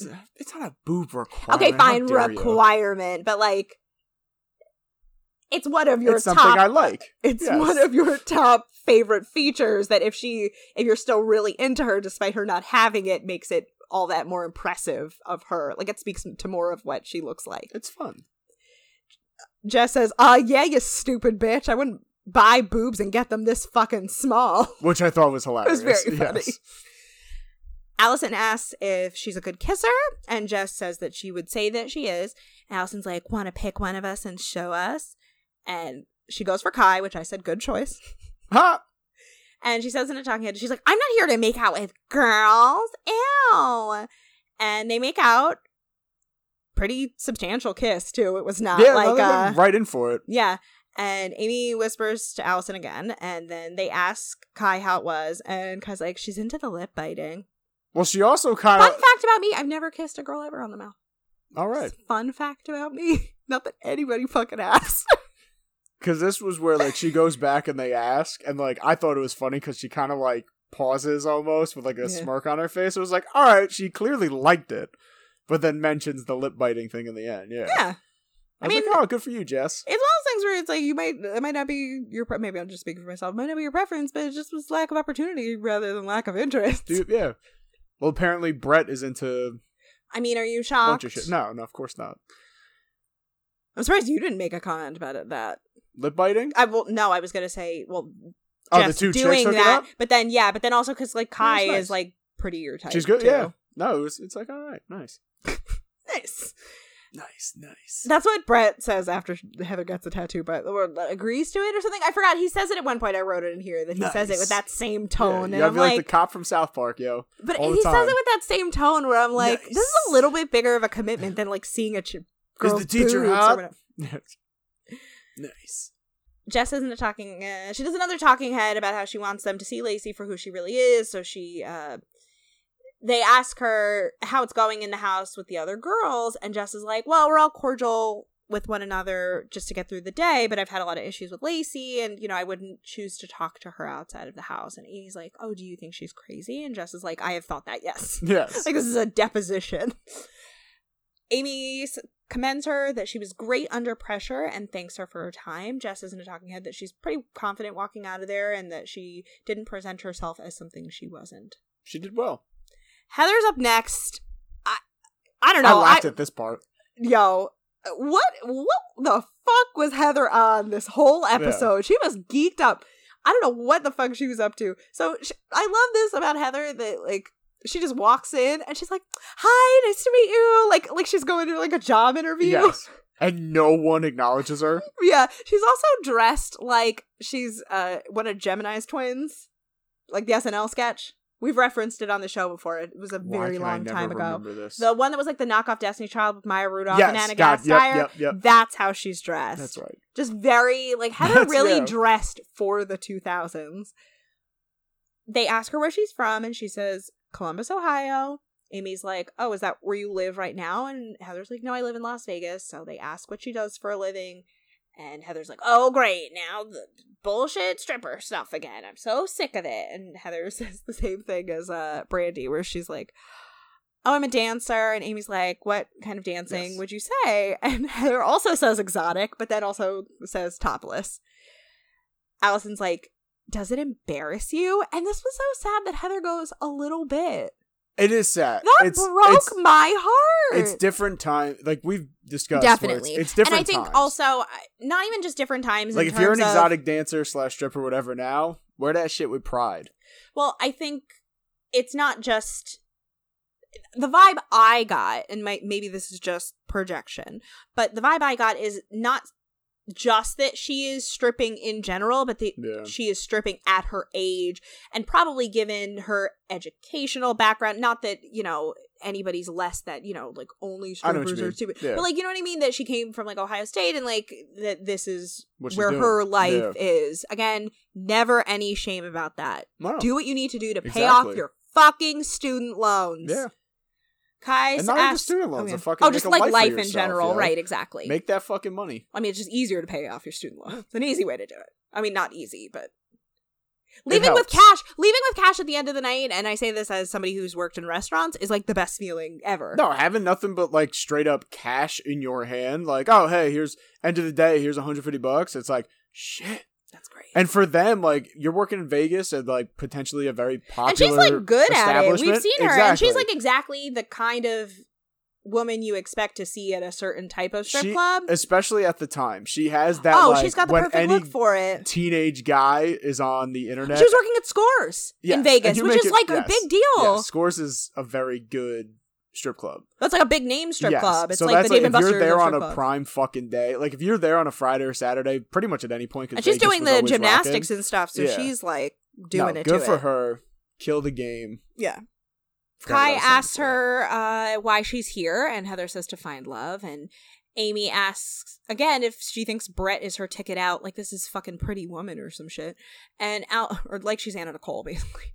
Allison then asks if she thinks that Brett would really want to settle down with a stripper, and I'm thinking to myself, it's not that far out of the realm of possibility. Well, I mean, besides, beyond that, but it's also like not out of the realm of possibility for Brett. It's not like he's, a doctor. Not that it would be, you know what I'm, you don't know what I'm saying. Settled with obviously, stripper, we all know that that's what I'm saying, but it would certainly, it's not out of character for a rock star to date and marry a stripper. Yeah. I mean, if you think about it, like later on, like, because around this time, if a little bit earlier, I guess, is when the video vixen, was that what they were called? Where like girls in music videos were kind of the big thing. Well, it's more complicated than that because it's, first of all, it's more like a hip hop black thing, but also it did start a little bit earlier and it's more nuanced than that. But that's where I look at also even like that. Like if you settle down with someone where you look at, it's an object of sexuality, I guess, would be it. It's how they're always seen. But to me, it's like football players and cheerleaders, rock stars and strippers. Like musicians and strippers. It's just, it's a pairing. Peanut butter and jelly. Just makes sense. Heather is really uncomfortable and she's like, why are we all being judged here? And it's like, well, he is without sin cast the first stone. And isn't that, it's also judgy. Kind of the show. It's also the point. Yeah. You didn't want to be judged. You picked the wrong avenue for your life. I don't mean the stripper part. I mean the reality TV. Yes, I meant the reality TV part. Yes. Amy says, do you care if any of us have slept with Brett? And Heather's like, no, because I'm sure you have. You're all hot. I would fuck you if I were him. And I was like, all right, you're going, you're selling. I don't know why I keep like, it was funny. I don't know why I keep airing into this voice, but it's like, it wouldn't be shocking, but like, I think you don't need to like oversell. Well, that's like, also you're true. all so hot. Why would he not take the opportunity to sleep with you? Like, settle down. You were doing fine without all that. And Amy, for some reason, buys it hook, line, and sinker, and she goes, point for honesty. Yeah. Well, that's what I felt Amy reminded me of a little bit Angela from The Office. Oh my god, that's not who I was thinking. Like a rock version of Angela from The Office. I guess. Being a little more, outside of this, because we're going to get into like more of the, I don't want to call it one-on-one time, but where they all hang out afterwards. The group hang. Allison asks if she has any tattoos, and Heather's like, I've never ever wanted to get a tattoo until I got here, and Brett and I went out and got sushi one night, and I'm like, you know what? Let's go get a tattoo. And Amy's like, well, would you go get a tattoo tonight? And Heather's like, yeah, like, I'm gonna get Brett on the back of my neck. And Amy's like, you're gonna get his name tattooed on your neck. Yep. Heather's like, yeah, absolutely, yeah. So Heather's confident in her performance in her talking head that she thinks these crazy bitches like her. Amy thanks her for her honesty, says it's been fantastic and very refreshing, and then Heather does some last-minute sucking up and she leaves. Last but certainly not least is Lacey. They ask her where she's from, and she says Dallas originally, but she's lived in LA for the last 2 years. They ask what she does for a living, and she says she's a musician. They ask her to sing one of Brett's songs, and she's like, yeah, like, this is my shit. And she sings Every Rose Has Its Thorn. Again, she's got a little bit of that Lisa Loeb kind of quality to her voice, like the supermodel. I know that's not Lisa Loeb, but the supermodel song from Clueless.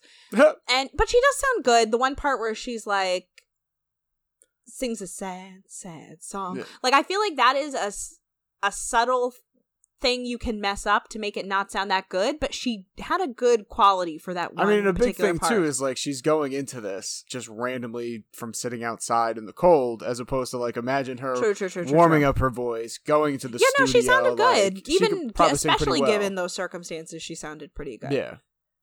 So we get a quick laughing talking head where Lacey's like, "You girls can't break me. I know all your tricks. I used all of your tricks and you're not gonna get me down." Amy's like, "Would you be really surprised if I told you that nobody in the house likes you?" And Lacey's like, "No, I wouldn't be surprised." Yes. And Allison's like, "And why do you think that is?" And Lacey actually gives a pretty good answer. She's like, "I'm in a situation where I found this guy that I really like and I'm really gonna fight for him. You know, whatever." Good answer. Amy asks if she has anger issues, and Lacey's like, "No, I don't have anger issues, but I'm aggressive." But then they show a flashback to her fight with Dallas, which is like, lie detector determines that was a lie. See, that is something I was kind of hoping more for on this episode too, was a lie detector to go with like the interrogation I mean, I don't think they could do that but again. But it sticks with every show. Like, they've done it too many times. Actually, if I'm not mistaken, it was just Flav, was it? It was just Flav, yeah. It didn't happen again on another one? Are we sure?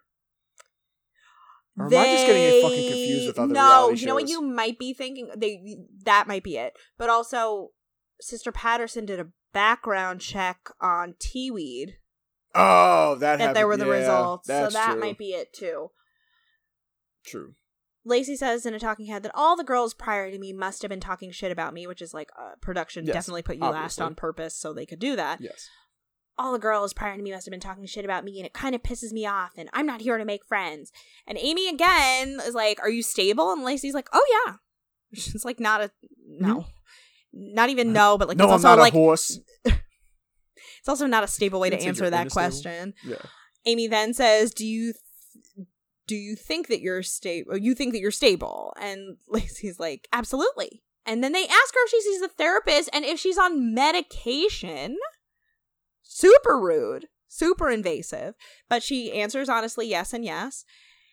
Amy asks if she thinks that Brett wants a crazy, volatile woman in his life, and Lacey's like, "Well, I don't really consider myself crazy and volatile," which then they show a flashback of her dragging Jess into the pool. And this is where I put in my notes where I mean, obviously we all know why she's kept on, but I'm watching as like, this is why she's kept on the show, because they knew they were doing this interrogation thingy. They knew she's the one that I don't think it's that. I think this is just like a bonus opportunity for her to thrive in her terribleness. Like, I don't think that they kept her for this. I think that it was just a great opportunity for her to shine, quote unquote, in all of her awfulness. What sucks about this interview is like, it sucks that like a lot of what they're asking her and how she's answering are like claims that are typically leveled at women who like show emotion. But like it's kind of like a boy who cried wolf situation where it's like, well, like I guess kind of the reverse of that, where like she's like the one case where it's true and she really is all of those things, but like on paper it's like, you know, if you're a woman, you've been accused before of, even when you're being perfectly normal, especially if you're like a woman of color, but we all know Lacey's not, but like you will sometimes have it leveled against you that you're being really angry or whatever when you're really just being assertive. So I'm just like, it sucks hearing Lacey say all of this, but then like knowing in the back of my mind, like, no, you are actually almost worse than they are like giving you credit for. So Lacey says in a talking head that it's really starting to get to her, that everybody's saying over and over that I'm crazy, and I'm completely the opposite of that. Amy turns to the other ladies and then back to Lacey, and she's like, "Yeah, no, I'm not really sure that what we're seeing is like the real you at all." And Kai goes, "Lacey, I think we're done." And then Lacey does that thing that, as per usual, where she's still like painfully polite, even though somebody's just dunked on her. Lacey says in a talking head that she's here to play a game. She's here with a strategy and with a plan, and they're mistaking that as I'm evil, I'm heartless, whatever, and I'm not. Once she leaves, the ladies are like, "Yeah, no, there's nothing good about her. Like, we fucking hate her." And as she's coming out into the living room, Heather asks how it went, and Lacey's like, "I felt like it was pretty good, and I'm really good at high pressure situations, so like it wasn't terrible." And Lacey's like, oh, so how did everybody else do? And Sam just like kind of like laughs, and all her makeup is off her face now because she had her mascara smeared all over her before while she cried. It's funny as she like just kind of looks at her and she's like, like just starts laughing. Right. It's like, oh shit. And then Sam has a quick talking head where she's like, shut the fuck up. This is hell. And I just wrote major mood. Now that all the interrogating. Yes. Now that all this interview shit is over, they come out to hang out with them, and Lacey says in a talking head that she's like, oh, I gotta really kiss up to them because they're the ones who decide to get the date. And then the ladies pull like full like sorority scroll move where she's like, do we have to eat with our fingers or like whatever? Lacey's like, I'll get you guys forks and whatever. And Sam just fucking leaves. She's like, oh no, yeah. I'm not here for this. And she's like, I need to stay true to myself and my emotions. And I'm not going to give anybody the pleasure of speaking with me because they don't deserve it. See, and the crazy thing is because now, even after, because I agree where all of a sudden she's giving them like napkins and like forks and knives or whatever. And then literally 30 seconds later, like, these women are really cool and just down to earth. And yeah, like, I think that they just, in that moment, they decided to play the role of being... You had to be the aggressor, like the, I don't want to say the really asshole, mean. but it's what, yeah, the bully. Yeah. So they're all hanging out around the bar, and Allison says she's like they're just shooting the shit, and she's like, oh, I need to start a job, I need a fund for a boob job, and Jess is like, oh, she says that everybody at work calls her Beaner. I'm nervous about what the context of that is. I missed that part, I guess. Well, because she says that their fund for her at work is the Beaner Booby Fund. Oh. Maybe that's her last name. Or no, something to do it's Rickleff. Oh. So I don't know where Beaner came from, but I am concerned. Amy says that she wouldn't look right with boobs and that you're perfect just the way you are. And I'd be like, if I was Jess, I'd be like, what the fuck? Like, no, they went. Right. Amy like fully was like leaning into sucking she's up like, to her. No. She's like, you look fucking perfect. You have like a Gwen Stefani thing going on because like you really, they must know that Brett likes her the best. It could be the ones that Brett likes, or they're just not assholes and they had to do that before. And they're just like, girl, like, no, I think that they know the ones that Brett likes the best. So be as nice as possible to them. Because if you're gonna be stuck around them, that's true. You know, it just helps. Like, that's what I always say about, like, you know, your friends, girlfriends, and now fiancés, whatever. Like, it's better to come into the situation friendly if you're going to want access to that person. Because I'm sure they've had I don't know what Christy would have been like with them, but, like, you know, you want to still be able to have access when this is all said and done. You always want to go with that, yes. That positive mindset where it's like, hey, like, yeah. We're going to be in each other's lives. Like, well, not even that, but it's also just like, I still want to have access to Brett, and I know that if I'm not nice to her, she will deny that opportunity to me. So. And this is a little bit different because he's like a rock star. And Jess is like falling hook, line, and sinker for it because Jess is like, actually, these girls are really cool. Like, who would have thought? So Brett all of a sudden comes down to hang out with them, but he does that like dad at a sleepover thing where he's like, hey, heard a lot of action going on over here. Yeah, it's like the SNL, like, who clogged the toilet? I'm not going to say anyone's name. I think someone flushed They've done a couple SNL sketches like that where they've done like sleepover things with like weird dads, but that one was very funny. Once he walks up though, did you notice Heather like chest bumps his arm? Oh, did she really? Yeah, that was weird. I didn't notice that. She like sticks her boobs like, on his arm. Don't forget my boobs are here. Psh. Yep. He doesn't really seem to really be clocking her or that at all. I also noticed the Broken Road poster just chilling in the back. Oh, I didn't see that. Wait, like the one they made? Yep. Oh my god. Well, that's fun. They have put it up in the house. Right, that's like cool. what are you going to do with it? Yeah. Right? Wonder where that is right now. Probably somebody's garbage. Somewhere. Like, what if Brett might have it at home in his garage? I don't think Brett wanted to keep it, no. I think one of them would want to keep it, but... That's true. They keep drinking, and Brett is like, oh, you know, where's Sam? And somebody jokes that they broke her. Then we get what's up? They broke her. What's up going on? That really is his fucking tagline. Like, he's really committed to this lifestyle. When you say things, I mean, I make fucking weird ass noises every time I put effort into something. It's like I shouldn't say putting effort into something. I'm about to say, when I stand up from the couch, but I do. It's the old sound from one of the old Zeldas, and I never really played them, but like there's this sound where Link gets out of the water and he goes like, ugh. So like when I do shit, I'm like, ugh. It's weird. Yes. I make noises, people. I probably do it on this, and I just don't recall now. Yeah, no, you You're a human sound machine. Yep. Jess says that she's gonna go get Sam to go see, like, what's up with her. She's worried, and that Sam should really be socializing with the girls. And I'm like, damn, bitch, you've been brainwashed. Well, no, not only just that, because at some point, I forget who says it. I don't know if it was earlier, but someone was like, yo, like, we fucking love her. She was the nicest girl. No. I didn't get that vibe from it. I just think it was... I think Jess's decision to go after her and, like, to then have her hang out with them is selfish on Jess's part. Well, I think she's doing it because she's like, you need to come down here so we get rid of Lacey. Yeah. Oh, absolutely. That's what 100%. It is, yeah. And she's not even shy about that later on. I'm going to try to speed through that stuff because it's pretty redundant. But so Jess walks into the room and, like, the door's partially opened and Sam's, like, off camera. And she's like, no, I'm leaving. Like, it's not for me. And she's like, I don't deserve to be fucking interrogated. And I'm going home because I have shit to do. Bitch, we all have shit to do. Jess tells her, she's like, listen, I really care about you as a person. I do. As much as I'm saying Jess is being kind of selfish and wanting Sam to stay, I do believe that they have a genuine friendship and that, like, that she would want her to stay because you want to hang out with somebody that you're friends with. Although this episode makes me kind of look at Jess and Brandy M's relationship a little differently, I guess. I thought they were kind of friends. Now or before? In general, like, I thought in the house, like, the two of them were, like, friends. But when I watch this, it's like, when she goes here with Sam, she goes, oh, she's the only other good girl in the house. Like, I don't want to see her go.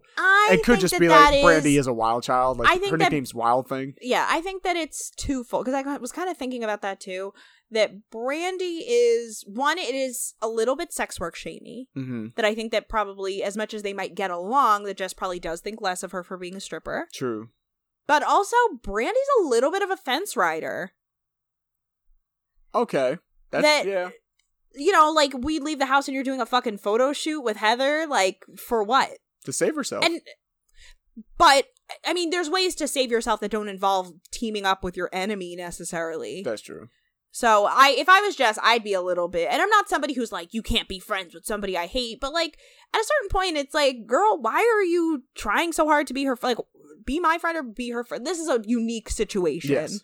Jess then says in a talking head that, you know, like we said, that she doesn't, that she thinks that Sam's a really good girl and she doesn't want her to go because who am I going to talk to? And obviously I'm sure there's more to it than that, but it just looks not good for Jess. For some reason, I keep wanting to mix up Jess and Sam's names. Like, I think that Jess looks more like a Sam and Sam looks like a Jess. Really? Yeah. Huh. So Sam says to her, you know, I can't feel this way anymore about myself. I don't like being sad. I don't like being emotional. And Jess is like, listen, if you don't feel comfortable, I get it. And, you know, I respect your decision, whatever it ultimately is. And Sam says in a talking head that I just feel like I really need to go home. And all of this is not worth me feeling this way. And nobody deserves to feel ridiculed by that. So then they hug and then Jess kind of leaves her there. Brett pulls the superfans into his room to discuss what they thought. And again, just want to remind everybody, don't say powwow when you mean meeting. That shit is culturally appropriative. It's not cool. The more you know. So as they're talking, they talk about Brandy first, and they say all of her answers were exactly what somebody would want to hear, but I couldn't really figure out what they were saying. They said, I thought they meant she's very cute. That's what I thought, but I don't know why, like, the captions weren't picking up and I couldn't really hear it. Yeah. And but I could have sworn I heard the word cute. Yes. But I was they did. They said very cute. And yeah, I have those words written down. Yeah. Then they talk about Jess and they say she could jump on a tour bus. She's golden. And for Heather, I was shocked that they loved Heather so much. I'm not. I mean, it's like we said, like, they definitely didn't show all of these interrogation/interviews. The only reason why I feel like I'm a little bit not surprised is that Heather, I feel like, is, out of all of the ladies in the house currently, like, looks the most like what you would expect a Bret Michaels fan to look like. No, it's true. So I guess that they sort of figure, like, oh, she can fit in with us, no problem. Like, this is great. Right. Yeah. Not even party with us, but just, like, she would be a good culture fit. Whereas Jess, I think they kind of saw her as like, oh, she's obviously the prettiest, like, let's suck up to the pretty girl. Mm-hmm. Amy says that she's the greatest person here, which I'm like, chill with that, please, I'm begging. But Allison says that if he's on the road all the time, she might not be okay with him being out there doing his thing. And Brett's like, oh, and will make me miserable. This is where that Flav New York shit is coming right the fuck through. He is not into Heather in the same way that Flav wasn't into New York until he saw her mother and saw using New York as an opportunity to get back at her mom. I think that once Brett saw that, it all comes down to an ego boosting thing. That once you realize that she is so fucked up, that it's like, oh, this is suddenly like way more attractive to me and I can't explain it. Well, I guess, yeah. And the making it miserable thing, like the sitting at home, like she can't just sit at home and have you do your thing. She definitely would. I don't know. He's probably like, fuck, like I want someone who's just going to be there when I get home. Like I can't be worried about other people. I mean, I definitely agree that she couldn't necessarily be like the housewife that probably wants in this situation. She seems like someone who's her not own to bring it back to not to bring it back to the Jessica Simpson Tony Romo thing, but that's ultimately part of why they broke up. Is that was kind of his expectation for her. Was that she was just going to sit around and be like the other football players' wives, where she's like, no, I have like $1 billion business. I'm Jessica Simpson. Well, not even just for Jessica Simpson, the singer, Jessica Simpson, the like business owner. Yes. Like she has literally, I think, the most successful celebrity clothing brand line. My favorite pair of flats that I get a bajillion compliments on all the time are Jessica Simpson. So very nice. Jessica Simpson. Again, so far from the point. The reason why I brought that up is beyond the Heather isn't really a woman who's going to be able to sit at home and wait around for you when you come home from tour. I think that Heather is not the kind of girlfriend you want in a situation where people are going to clamor to her. I remember David Guetta once told this story on Elvis Duran's show that a girl was being really flirty with him and whatever while like right in front of his wife. So his wife stuck gum in the woman's hair. Very It Takes Two, which we just watched the other night. Yes. I feel like Heather would do something like that. And that's not really the kind of personality you want when somebody, like, as much as all of this situation makes me sick for a variety of reasons, I do agree that you have to be a certain kind of person especially if you're not a famous also, to be with somebody who's famous. Yeah, and it even takes a lot. And it takes as much as not jealous as you could be, it still takes an extra level of that. Yes. That would be very challenging, it's very I feel like. mentally straining. Yeah. You could I see can't it imagine. It would be tough.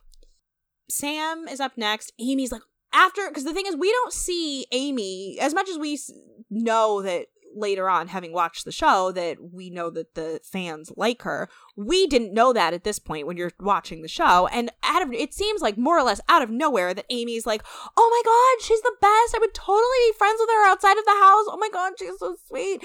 But I don't really think that she like mentally has what it takes to date you, which is like not untrue. Yeah. No, she made sense with it. It makes sense. It's true. She doesn't. It's obvious too. She literally left everyone hanging out for a little bit to go up to the room and like be like, I'm out of here. I can't do this. Like she wouldn't be able to handle. Like we've said over and over again, it's already like if you're already have jealousy issues to begin with in like a regular relationship, you being with a rock star who's known for being a fucking party animal. Isn't going to make you feel any more secure. Like any reasonable jealousy that any normal person might have, like take that and multiply it by a bajillion, and that's what you've got here.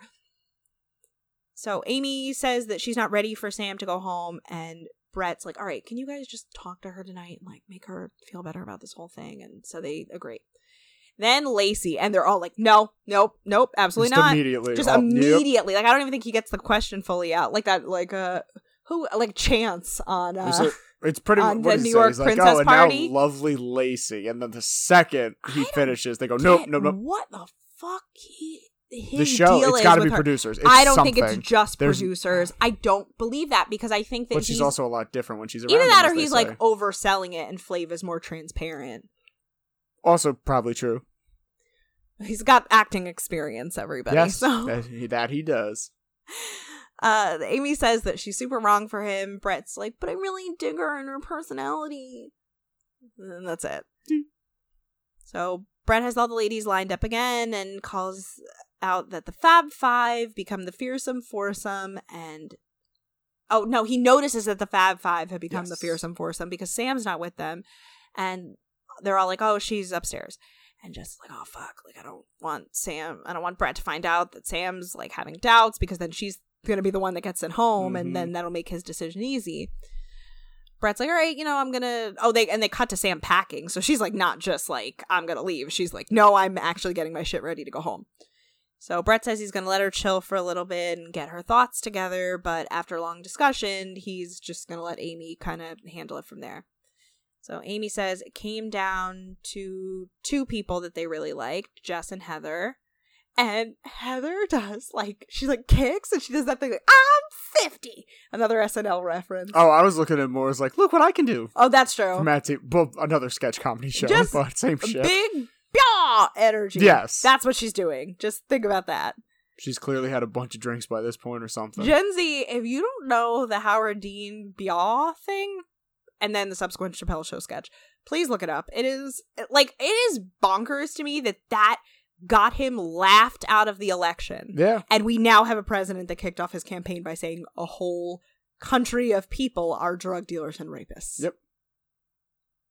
And not only just the whole country, anyone who was from because there. Because we know that he didn't literally just mean Mexico. Yes. So, fucking piece of shit. Back to the show, come on. Sorry. I know. We're also, like, of all the times for us to be, like, really fucking off the rails is not the time when we're on a time limit. Amy felt like they were the most honest and the most upfront.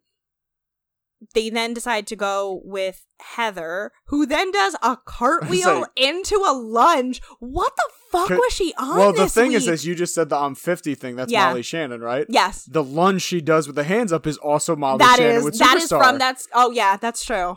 So, Sister Mary... no, that wasn't her. No, that wasn't her name. Mary Catherine Gallagher. Yes, I'm thinking of fucking Sister Act for some reason. Well, no, because she was in a Catholic school. That Mary was the whole Clarence. thing. And the movie. Well, the movie's called Superstar, but she's in a Catholic school. Yes, no, I know, and she smells her armpits when she gets nervous. Yes, I sniff them like this. That used to be the height of comedy. Everybody. Yo, she's underrated as a funny fucking person. I don't think she's considered. Molly Shannon is funny. She was like, I think she's considered one of the best female talents they've had on that show. Yes, rightfully so. And as she deserves. Someone also like a Sherry O'Terry doesn't get like as much credit. Where the fuck is Sherry O'Terry? A lot of them are so great. Her, Rachel Dratch, like there's so many Rachel incredible Dratch people. is still out here working. Sherry O'Terry was fucking phenomenal. Where's She is so O'Terry? funny. I need answers. A little ball of energy. I also think, because I was like, that's weird that like that they're so obsessed with Heather. Like, I get that she probably did a good job and they appreciated the compliments and whatever, but like, because then Heather goes like, even Brett's fans see that I'm the best woman for him, and it's like, yeah, I'm sure this decision has nothing to do with producers getting a tattoo slot tonight. I was just about to say, yeah, of course. Because I mean, what else would the date have been? They knew it, and it's literally like, oh, you chose her? Cool, let's go on our date. Guess what? Get tattoos. It's like, y'all wait, what? liked her? And maybe they knew she was going to win. I think that if the Even producers would have said, like, you know, they would have, I don't know. I think that this was, like, very heavily producer intervention. Oh, I mean, the thing is, because we know Brett gets either a tattoo or just work done on one. And I'm assuming he probably, because, I mean, he's also a famous dude. He could probably hit up whoever his artist is, if it is this guy, and just be like, hey, yo, like, I really need to come in. I need you to do this. I'm doing this show. Like, and the guy be like, yeah, I got you, bro. I mean, I'm sure that they probably would have they could have thrown a date together for him and Jess to do if given the opportunity. Yeah. And Jess was like, I mean, Heather said she would, so let's see if she'll fucking do it. Yeah. I can't wait to talk about that. We're already so far in. Well, not far enough, but like so far time-wise. Because I'm all about, I mean, we both have multiple tattoos. And my whole thing is like, and I don't want to be just like, if it means something to you, but like, if you really want to express your own inner creativity and arts, like, use your body as a canvas. You know, whatever you want to do, awesome, get it done. The name shit, though, is where I'm kind of like, ugh. We're about to get into it, and I can't wait to fucking talk about it. So, Brett says in a talking head that when Amy, Kai, and Allison told me they chose Heather, I gotta be honest, I was really excited. I'm like, weren't you? And he's like, because I know exactly where we're going. And I'm like, oh, okay. So Brett and Heather leave, and Brett tells the super fans to take care of the contestants, for his girls to take care of his girls, and says in a talking head that he left them there to find out even more info on the other ladies, and when he gets back, they're also going to help him decide who goes home. Yes. So they hop straight into the limo, Brett and Heather. And Heather is visibly drunk. Oh, yeah, no, she needs some liquid courage in order to get this done. But here's the thing about that. So she's like, oh, where are we going? And Brett's like, let's go get tattoos. You want to get tattoos? And Heather's like, let's do it. Most places, I mean, and now I have gotten tattoos actually in 3 states now that I think about it. But I'm pretty sure that at least in the 3 states, one of which being Florida, you have to sign a thing that's like, I am not drunk. You can't be... I gotta remember, I don't know if it says that I'm not drunk. I think it just says like... You don't have alcohol like presently there's in a your whole system. well, because you bleed, it's... Well, the whole point of liability. Not drinking before getting one is the fact that, as you were just going into, the way you're out, what is it, like your blood thins out, whatever it is. So it's almost not impossible for your blood to clot and stop to heal the tattoo. Right. But it's something along those lines. Yeah, basically, it just, you will bleed more than you would anyway, but also Brett's going to turn into like you're Bert. also setting yourself up liability-wise that if somebody doesn't like it, you know, at which least is why you they can have to say sign that the you're... waiver. Right, right. So Brett says, ever since Heather met me, she told me she wanted to get a tattoo, her very first one, because he's obsessed with this like faux virginity sort of play. Mm-hmm. And he's like, I'm going to take her to a tattoo parlor and see if she's bluffing. So then this motherfucker is, instead of being like, wow, that's really great. I mean, even if you're going to go there, which you shouldn't, but if you're going to be like enough of a dick to be like, oh, you're going to get my name tattooed on your neck. Oh, go for it. He's like, oh, it's got to be Old English font and it's got to be like in color. Do you know why though? The font she gets is the font of his solo album. That's literally worse. You don't remember it? Like, as you just said, the Broken Road, where it says, like, Bret Michaels Broken Road, and even the other one, like, the way his name is written, Bret Michaels, is the same on both albums. The way Bret is written, I believe in Bret Michaels' band, that's what it is. Oh, it's the Old English. God! Yeah. That makes it worse! You didn't know that? That's why he said you have to do it that way. It. Oh my God, that makes it worse! Because it's like he's, not only is it like,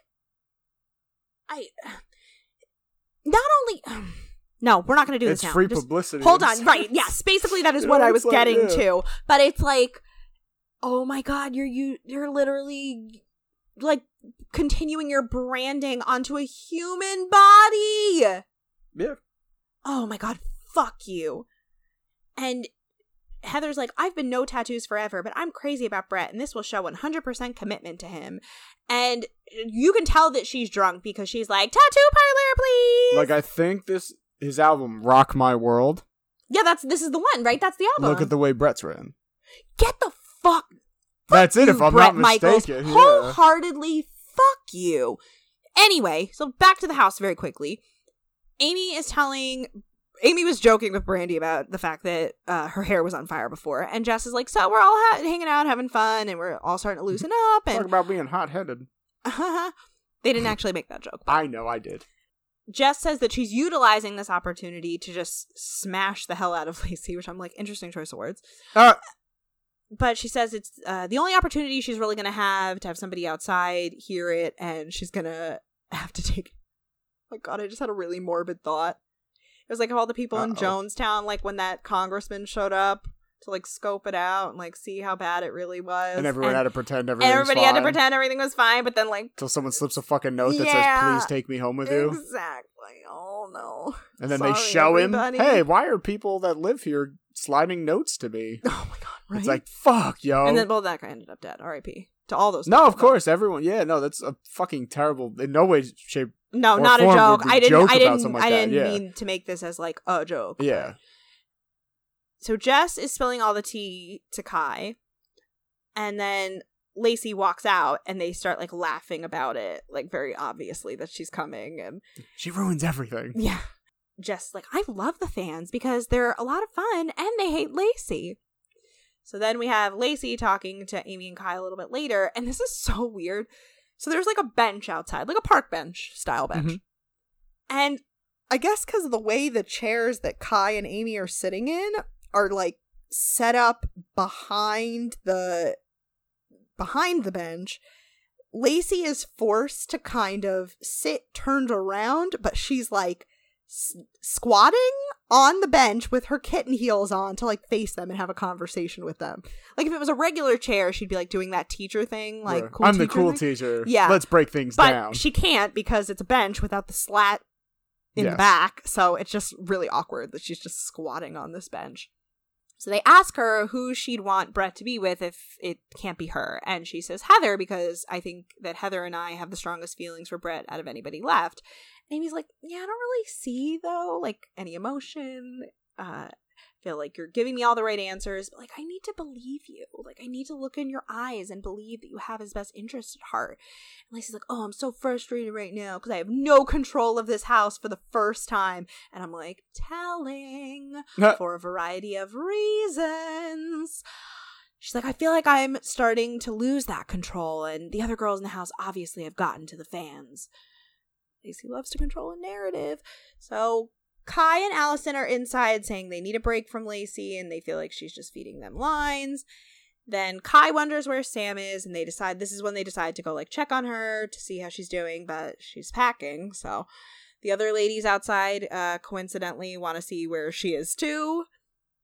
And Jess says in a talking head that none of us want Sam to go home, like except Lacey. She doesn't say that part. I added that part, but she goes, so we're all going to go up to her room and convince her to stay. So they all roll deep into her fucking room. It was kind of funny. And Sam's like, here. Oh, so all of them are here. Like, it feels good, but it's also kind of weird. Yes. Amy then basically apologized. We don't hear her say, I'm sorry, but she's like, listen, I was just trying to get to know everybody. We honestly really like you a lot. And Brandy chimes in and she's like, yeah, you really need to stay and whatever. And then we hear, I was like, thought I was losing my mind because I'm like, that sounds like Lacey telling her to take 24 hours to think it over. But then it is Lacey. And then she says in a talking head, I decided to go along with it because it'll make me look better in front of the fans. So Sam decides to talk to Brett. She says she decides to talk to Brett, but we don't see her talk to Brett. That's what I thought I heard. I don't know. But she says in a talking head that she's now more conflicted than ever. Amy and the other fans then tell them that they've narrowed it down to 2 of them, and they're going to want to talk to them, I guess, as sort of like a last-minute discussion before they help Brett make the decision. So Lacey clarifies. She's like, oh, is it the 2 you think are the worst? And Amy's like, I think it's the 2 that may not be the best for Brett. So obviously they call Lacey and Brandy down, and Lacey's like, I can't even believe I'm being put into this situation. So we go back to True Tattoo. The website is down, but so far they have pretty good ratings. 4.5 on Yelp, 4.6 on Google, and 4.8 on Facebook. I definitely think I've heard his name before, too. I would check them out on Instagram. I once had a doctor with the last name. You didn't think... I meant to send you their Instagram because they have some excellent designs. They have this really great one. One of the most recent ones, obviously, because they're not super operational right now. Yeah. Is... it's like Ice Cube's head kind of as like a silhouette with like the Jerry curl and the hat, but in where his face is, it says today was a good day. Oh, that's pretty sick. It's so cool. And they have a really nice one. What are the things in Harry Potter where you pull them out of the ground? I keep wanting to call them a magpie, but that's an actual bird. No, I have no idea. It's some Harry Potter person out here knows what I'm talking about. The things that you pull out of the ground and they're the screaming babies. So it was one of those, but it was a really beautiful design for it. And there's like a jasmine, like from Aladdin silhouette. Like, I mean, highly recommend at the True Tattoo. I'm not vouching for their, personally, because I saw one of the reviews was like, could be friendlier, but they do good work. And I'm like, that looks like it tracks. But they just do incredible tattoos. And it's just, even if you're just a fan of looking at tattoos, it's worth taking a look at. So you meet Albert Scambati? Scambati. Is that how it's pronounced? Mm-hmm. It's I had a doctor with the exact same name. Really? Yeah. Oh, weird. Scambati. So he's apparently done tattoos for Marilyn Manson and Mickey Rourke. You know that he's like a big time tattoo artist because he doesn't feature anybody that he's done on his own personal Instagrams. Yeah. So he's the kind where if you're a celebrity, they like close that fucking place down. They don't tell people. He's very old school. You can tell that he's like, I'm not going to talk about. Well, I mean, I'm sure he's fine like talking about it if it comes up, but like, he keeps that private. He keeps it professional. Yes, that was probably the word I was looking for. No, good for him. So when Brett tells them why they're there, you can tell that he's like, he does like the white guy blink gif. Like, yes, exactly. Yes, there you go. Exactly. Like, word?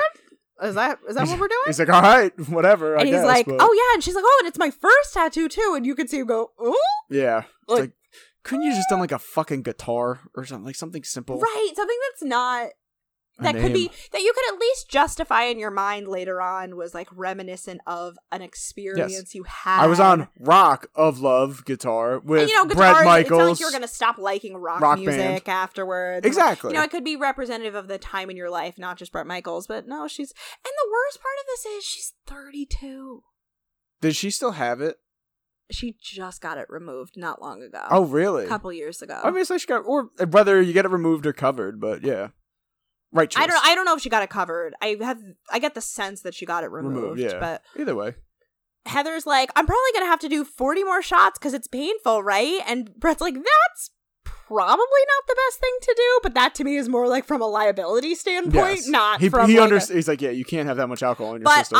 So another actually relevant fun fact about me, I have a tattoo that does not say Bret, but I have a tattoo on that exact same spot on my neck. Yes. Easiest tattoo I've ever gotten. Good for you. Easiest between tattoos and piercings. It was like the least painful experience. It literally felt like a massage. I'd say between my spine issues, I probably wouldn't do well on something like that. No, I've had back issues. Well, I mean, I have lower back issues. Yes, but like I have exactly really where that is issues. So, because it's not, you're not really getting a lot of bone contact the same way. It's more muscle. It really didn't hurt almost at all. Because with all my, that's how I feel like with all mine. When you hit the meat, like the muscle, I mean, I have one on literally both my triceps. And neither one really, tattoo on both of your triceps? Yes, it stretches, people. I don't know. It's really weird. No, but I have one on each, of course. But those ones were easy. Like, it's where you get, like, of course, the one on my forearm. That one really hurt. Anytime you get near, like, I guess, like, foot. A bone in socket or, like, your foot one, forget. I was there. Obviously, I was there with you, but. So painful. That was any time where it's just straight at bone or, like, right next to, like, a ligament or something. Like, even, like, the wrist one. Listen, if like, you've got something that you want to do, if you've got something you want to do that's, like, or a very forgiving job or whatever, and you're, like, not sure where to get a tattoo, I personally recommend the neck. And I'm, like, I wouldn't say thinner, but like I have a long neck, But I say go for the meat. Go for your... it was super easy and it was quick and it was tricep highly or if recommend. You can get kind of like upper shoulder back, but where you have the meat and muscle there, as opposed to right dead on your shoulder blade. That would probably hurt a little too. So Bret says that if Heather actually goes through with this, it would impress the living shit out of me. This is a tattoo for life. And they have him, like, as she's sitting there, they do some I Love New York style graphics. Like, I guess they got the budget back, where they're able to do, like, Bret's head saying for life, like, in circles around her head. Yes. Where it seems like she's kind of second guessing it, but doing it anyway. She also, because she was drinking in the limo, it looks like a screwdriver, probably because they have Grey Goose and orange juice, whatever, in the limo. But she brought it in the place. And Bret's like, it's my drink. And I'm like, then why is she holding? He's like, well, he says, hold my drink. And I mean, my hand. I just can't believe they let her in. Like, that, like, to me is like a huge red flag for a studio that they're willing to tattoo somebody who's drunk. I mean, this is obviously, we don't know the situation. We don't know what happened. We don't know if she's actually drunk, but she's either drunk or a really good actress. Because the problem is, if you talk about it earlier in the day and you're like, listen, if I win this and the date's tattoos, are you willing to do this? Exactly. Like, it needs to be in the moment when you're there, no matter what. There's no way to agree to it earlier. Like, literally, you need, before getting a tattoo, you need to be like, in the studio, I mean, obviously, I don't know how it goes with these. Any time I've gotten a tattoo done and I've had to sign something for consent, they take it it's really like, yo, super serious. You need to be in the store right now with us. You sign this. We go over everything. You have to read it. Yeah. No bullshitting. Yeah. You do it. No, you're not allowed to have any drugs in your system. Like, you have to make sure you're of clear mind, as you were just saying. Yeah. Plus, this is 2007, so the little bit of the alcohol thing might have been a little more lackadaisical. I don't think so. Like, if she's a little drunk, like, they can't. No, she's like pretty drunk. And she's not a little drunk. They have she's the right drunk. to turn it down. Yeah, because you're drunk. That they say. And like, maybe in this, like, she's not she's not drunk enough or a good actress. Like, she could be like, listen, like, I had a couple drinks, but I'm telling you, I'm fine. Like, I'm doing this. That's too much. Like, I think that's just, it's irresponsible. I'm not trying to shit on their business. It just I agree. It appears irresponsible at the very least. And that's why I think that's part of why he makes faces. Yeah. Like, he's probably just like, yo, like, this girl's a little drunk. Like, what the fuck's going on? But I guess they can't really say. Yeah. Whatever. And Bret's like, no, dude, we're doing this. Right. All right. Yikes.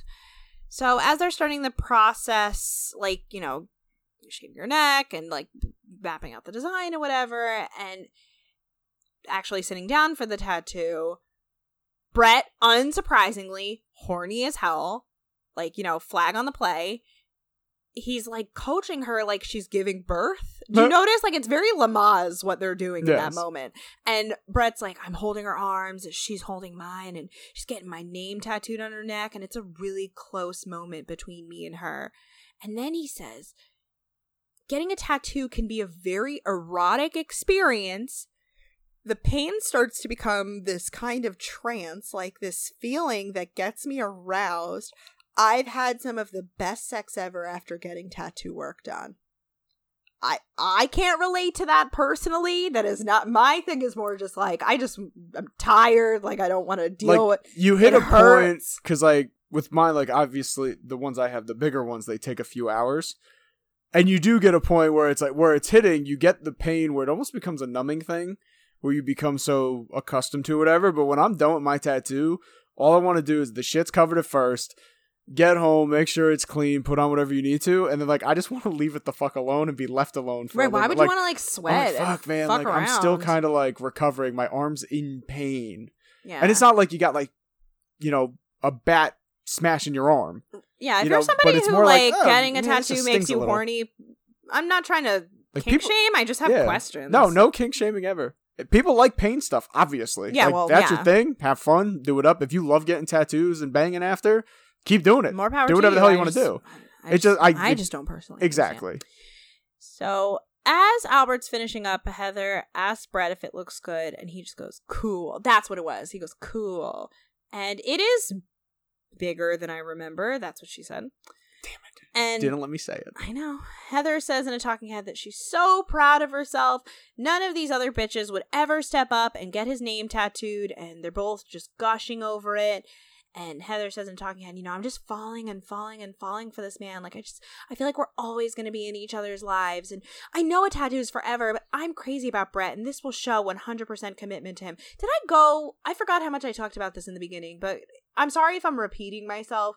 But and I know that it's Heather's decision. It's her body, her choice. Yep. I believe that, and I agree with that. And it is definitely Heather's bad decision. But I think that it is deeply fucked up of Brett to do this, knowing that there is a significant chance they can't be together. And I feel like in his mind, it just is like we've called him a narcissist from the beginning. He's very self-absorbed, very self-involved, takes himself very seriously. And I'm sure that this is not the first woman who's gotten some Bret Michaels themed tattoo, and she's certainly not the last. Yeah. But just, dude, you need to, in your mind, differentiate between, like, random groupies who get tattoos and, like, a girl who you're trying to date. Yes. Oh, excuse me. It was so gross that, like, I hiccuped. It just was really disturbing to me that he was willing to go along with it, and just instead of being like, well, it's kind of weird, but if she wants to, because, I mean, even that, the fact that he's, like, okay with it on any level is, like, kind of weird, but the fact that he's like, it's really just it's not only really turning him on, it's like making him interested in her when he wasn't before. You know, True. It just makes me so sick that, and you know, he may not have necessarily known for sure if she was going to be the final one or whatever, but it just is so weird to me that he was so fine with it. Yeah, do it.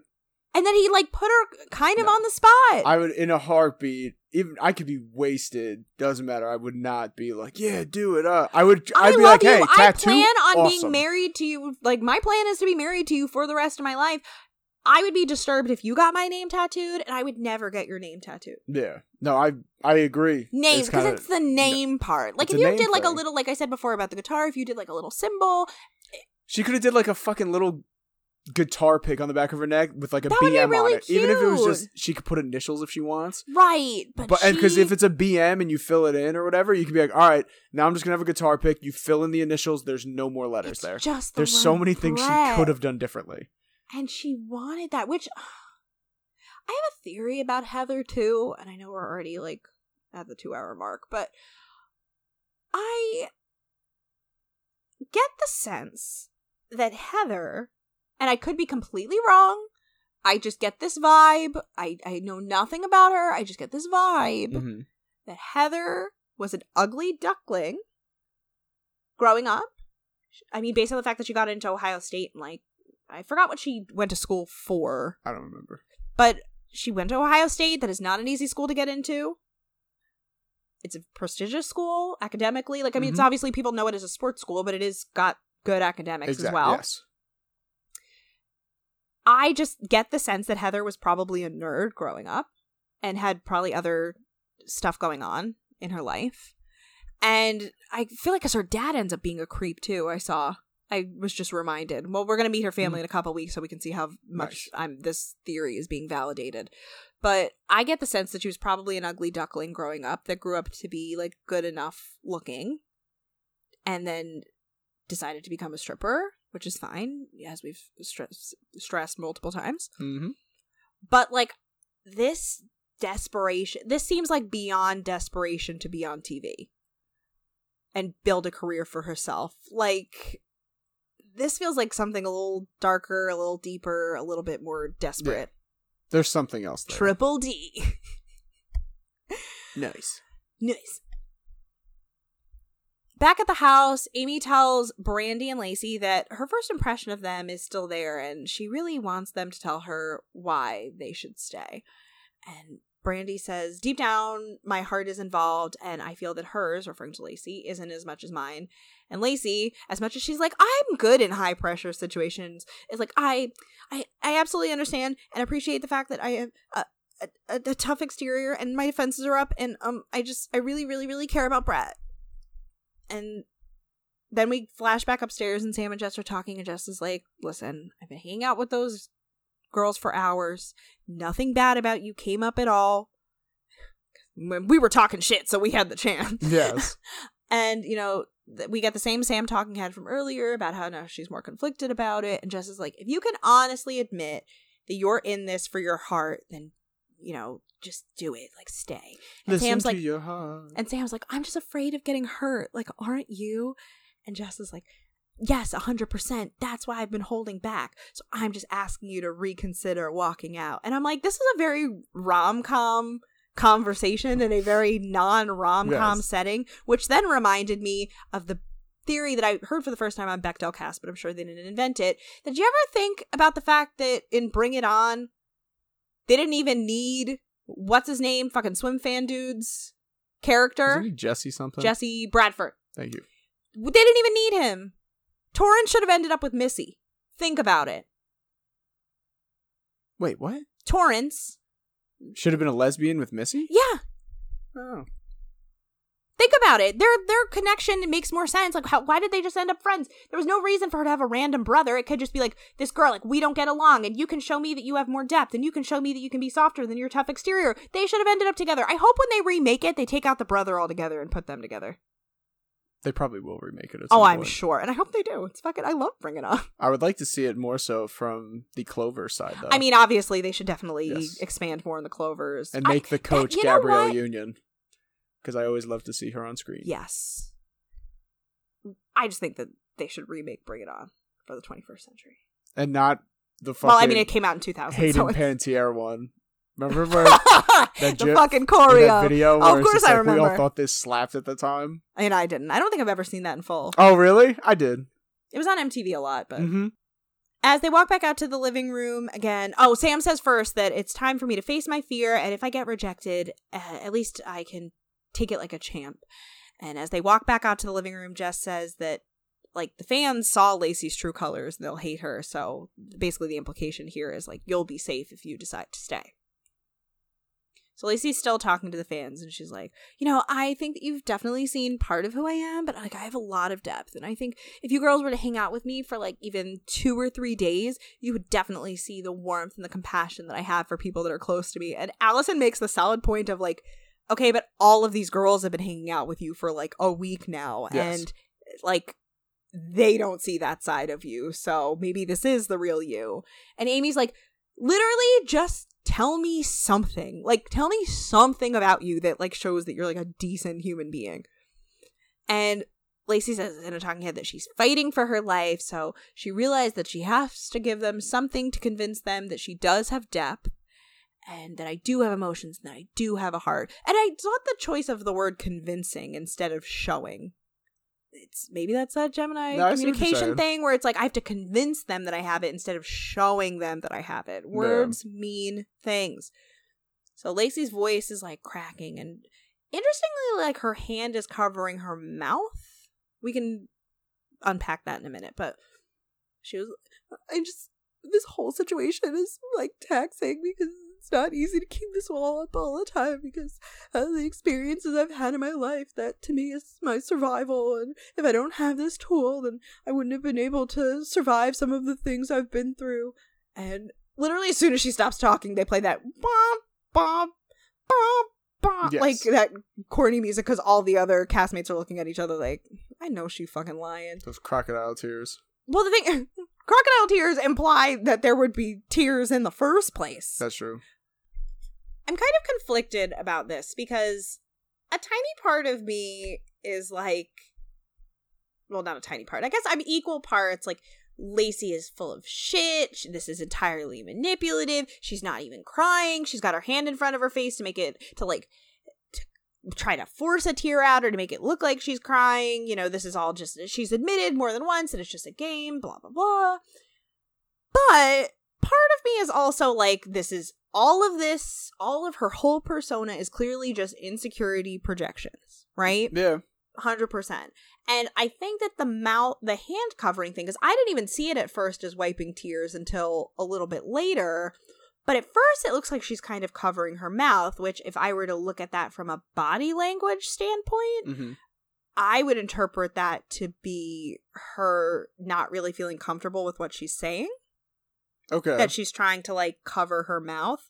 And I know that her mom died when she was young. I don't know how young, but, you know, younger than she is now. Mm-hmm. And we meet her dad later, and I know that he's a piece of work. So I get the sense that it's remember how we were saying this about Hottie that time with the car accident, whatever? Yes. And we didn't totally buy it. Nobody really bought it because she's just here to play a game and it's bullshit. But it's like, I thought that maybe she's been through it, but I also understood. I mean, she's definitely not crying in this moment, though. That's for sure. Yes, 100%. But I do believe that she's genuinely crying later.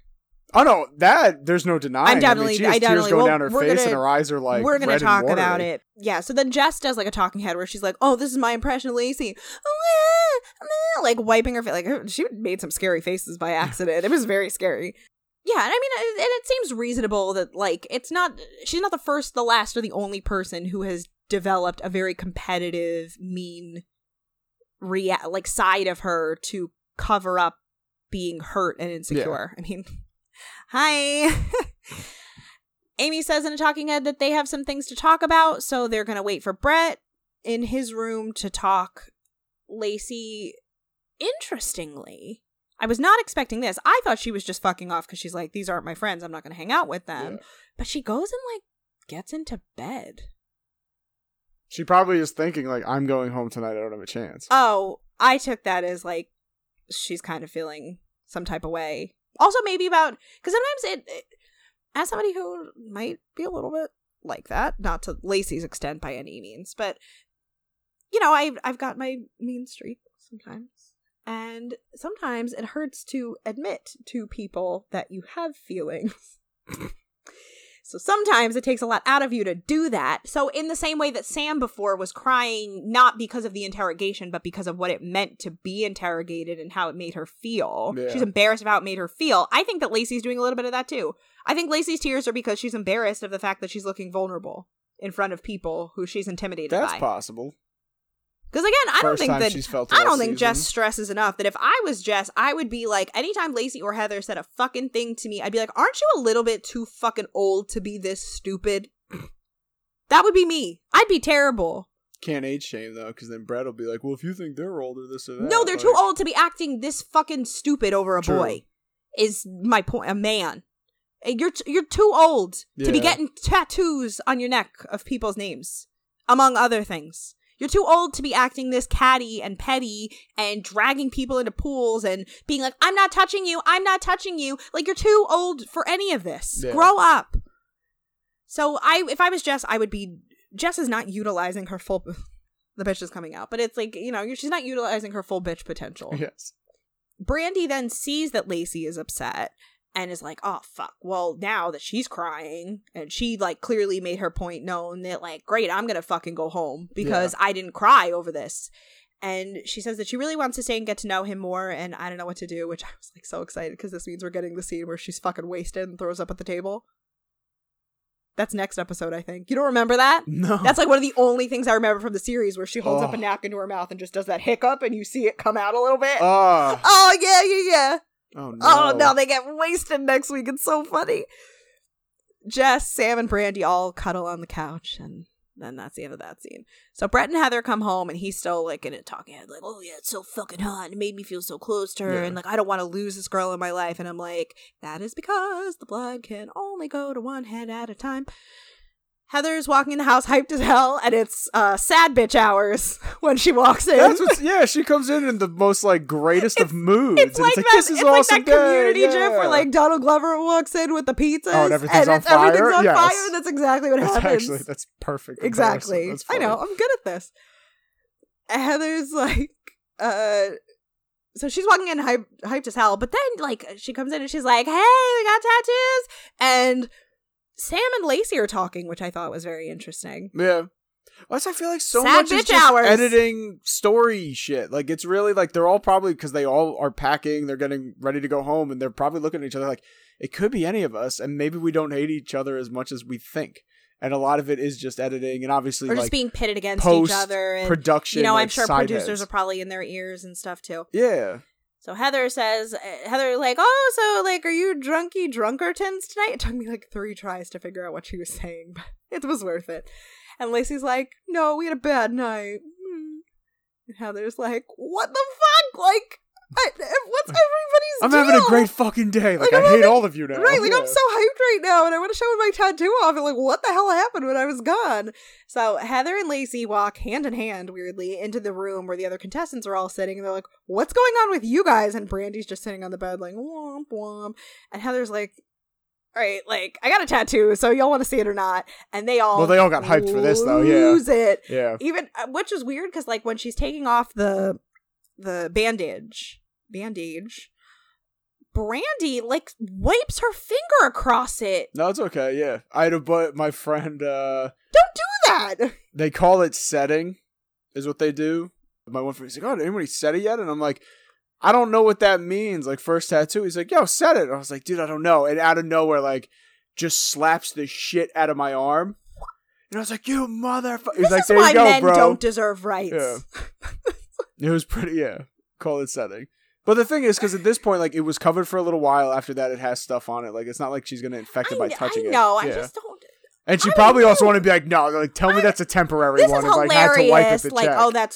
yeah, but still, I feel like you of all people who were like, oh, it's been 3 hours, I need to wash my tattoo or whatever, however long it is. I'm also crazy, yes. You're nuts, yes. So, Jess, there were no iconic lines of the week besides, like, what's going on? But the closest I got was Jess going, this one could have been, what kind of dumb bitch? Just like, yes. What kind of dumb bitch gets a guy's name tattooed on her neck for her first tattoo, and she's not even technically dating him yet? This bitch lost her fucking mind. And Heather's like, I'm in love with that guy. And Brandy, Sam, and Jess, like, the way they're all positioned on the bed are all just varying shades of confusion. You could tell Heather already feels and senses and sees the judgment. How could you not? Yeah. Well, I guess because the way she goes, like, well, I love that guy. And, like, because as much as she might have thought, like, oh, it's a good idea, she probably didn't think he was going to call her out on it. And it's not that I think, and listen, I'm not accusing production of getting her drunk and making her do something she didn't want to do. But I think that they probably took a few too many liberties with, like, what she was willing to go along with. Yeah. And knowing you're on TV, and you have, like, that, a little bit, not a power struggle, but yes, she's also, right, there's, like, a power differential, but also she's, like, a little cuckoo bananas.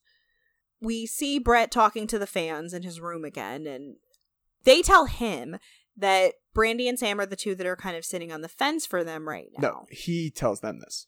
Oh, no, yes. Sorry. He's like, the way I'm feeling right now, that Brandy and Sam are the two I wrote that it are weird really in my sitting on the notes, fence. so yeah. And he says he has not put his finger on Brandy yet, which I know what he meant. It just sounded bad. Sam says that he thinks Sam, who he thinks has a lot of love in her soul, is very sensitive. And the ladies agree that there is something definitely there with her. Mm-hmm. Amy shares their bottom two and just kind of explains their concerns again. And Brandy's like, oh, did Lacey ever, come back around? And they're like, well, she did kind of give us something real, but I still don't think she's right for you. And she's probably the one who should go home. They all say she should go home. Yeah. And Brett says, and mind you, this is me saying they said. It's basically Amy saying all this and them agreeing. She seems to be kind of just in charge of the three. Yeah, she's the Regina George here. Brett says in a talking head that she's been around the longest, I guess. I don't know. Brett says in a talking head that Amy, Kai, and Allison all told me to get rid of Lacey. Surprise! Everyone else hated her. Why not my super fans? And I'm like, this is your sign! Hello? What other, this is where my dad would just be like, whoosh, whoosh, whoosh, yeah. Whoosh. That's the size of the red flag right now, y'all. So he says that he needs to still think it over, but thanks them for their help. Can I say words? Thankfully, we're close to the end, so you won't have to hear my bill anymore. He then proceeds to kiss. Wow. Take a breath. I swear to God, I'm sober too. I'm not going to go out and get any tattoos, even though it's now legal again. He kisses each one of them on the mouth. Yes. Stop doing that. That's disgusting. Just have a normal boundary set relationship with these people. So then he says, of course, that he has to consider what they're saying, but he also has to consider his own feelings. So it's elimination time. Yay! And one thing I gotta say about this show, I love the lack of consistency in the elimination outfit looks, because we got Heather on the one side in one of those, that blue dress, the stripper gown. We've seen it a couple I love times, it though. I mean, she looks fantastic in it. Oh no, she rocks the shit out of it. Yeah. But I'm just dying because she's in this full length gown. It's obviously not prom level, but it's a gown, certainly by definition, or maxi dress at the very least. And Brandy's in the same shit she's been wearing all fucking day. It's the striped shirt. Yeah, same shit, the same thing, and everybody else is somewhere in between. But I gave Sam props here because I thought her hair looked really nice. I kind of felt the opposite. Really? Well, hold on. So first, Jess obviously feels confident and hopes Lacey goes home. Sam, it was a very jarring thing to see her at first because, and it must have just been the lighting and the color, in that moment, just the way the colors appeared on camera. Yeah. That because she's so pale and her hair is so blonde, that it looked a little bit like Conehead at first, a little bit too smooth of a transition. But then when she does it in the talking head, because it's darker out, it looks a little bit better. No, I was like, oh shit, nice. It looks nice. It just was from that angle. She looks like an alien. Jeez. So Sam says in a talking head, and again, another mood, #mood that Sam captures this week is going, so I had a little bit of an episode earlier. That's it. #same. Owns it. I wrote here that she has such a pretty face. This is the prettiest I think her face has looked. Her makeup looks excellent here. I just think that the way her hair is styled in this lighting, she looks. So you said I think this is probably the best she's looked. I just think that with the hair, she looked good. Lighting in that moment, she looked like an alien. So the truth is, she says that she wants to be here. Oh no, she doesn't want to be here. But she wants to be with him. Mm-hmm. I just fucked that all the way up when I wrote it. So Lacey says in a talking head that for the first time she thinks that she might be going home tonight and it's killing her. She feels like the girls in the house, they've kind of won and that sucks. Brett, in his most understated look so far this season, is in a black jacket, black shirt, black bandana, and just jeans. Nice. Here just for business. Normal business. John, could you pull out those passes from the manila folder? No, I can't steal their gimmick. Well, no, we're giving full But I credit always to give credit. Crappen. Yes, We're I always... love that fucking impression. Might be my favorite. I know, you've always said that. I love it. So Brett does his little monologue where he's like, "There's nowhere in my soul that makes me want to hurt someone. It's just not my intention." If there's anything we've learned from 2020 in ally learning, it's intention and impact are two very different things. Yes. And we talked about that a little bit last week, not about that specifically, but about Brett. Like, I believe in the same way that I believe this about Flav, he doesn't want to hurt anyone. He just acts without any regard for another person's feelings. So he just says he's just looking for the person in the house that's right for him. And the fans helped him make a decision, and they gave him a lot to think about, but the decision is ultimately mine. Consider all the ladies more than just friends, but one of you has to go tonight. I switched between first and third person so many times. Mm-hmm. So the first person, I mean, I'm sure y'all can guess who it is, but she really shined through tonight with his friends that he brought in here, and they thought she was really awesome. And I felt that this girl made a true commitment, Heather. And I was like, thank God it's Heather, because could you imagine if he still picked Jess first? You got the tattoo. So fucked up. It has to be her. Has to be. So as she walks up, obviously just feeling like fucking, I'm the shit. I'm in first Saturday place. Night Fever level, like Beyonce, I'm a diva. You know, he's like, I can't tell you how much it means to me by getting my name tattooed on your body. Like, it's pretty insanely awesome. Jess says in a talking head that she guarantees in a couple days this dumb bitch is going to regret getting that thing. It's pretty funny. And oh, how right she was. And literally, it's a couple days. If you think about it. Every day is an elimination, pretty much, yeah. It has to be. At max is 2 days, but yeah. At the very least, it's less than a week. Yeah. So she's right. It's a couple days. The next person, he says, is one of the girls that my girls thought was absolutely awesome, very confident personality, and somebody that I've had a chance to get to know over the last couple dates, Jess.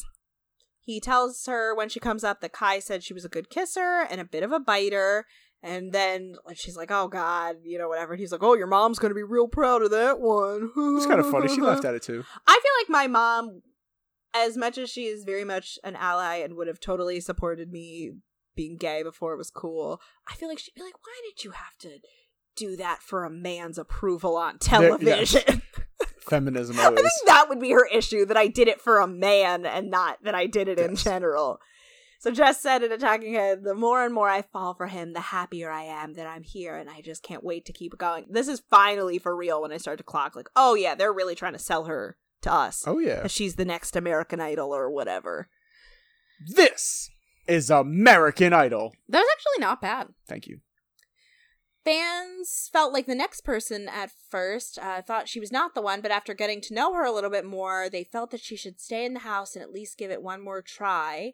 And I'm like, oh, fuck, it's Lacey. Because it would make more sense that Brandy was in the bottom two. Yes. I thought it was going to be Lacey. I mean, we know that Lacey stays, but, I was like, oh, that was basically... Giving it away as we're going through these. The way they described Lacey in that last conversation was exactly this, but then it turns out it's Brandy. The twist. I was personally shocked by this, obviously.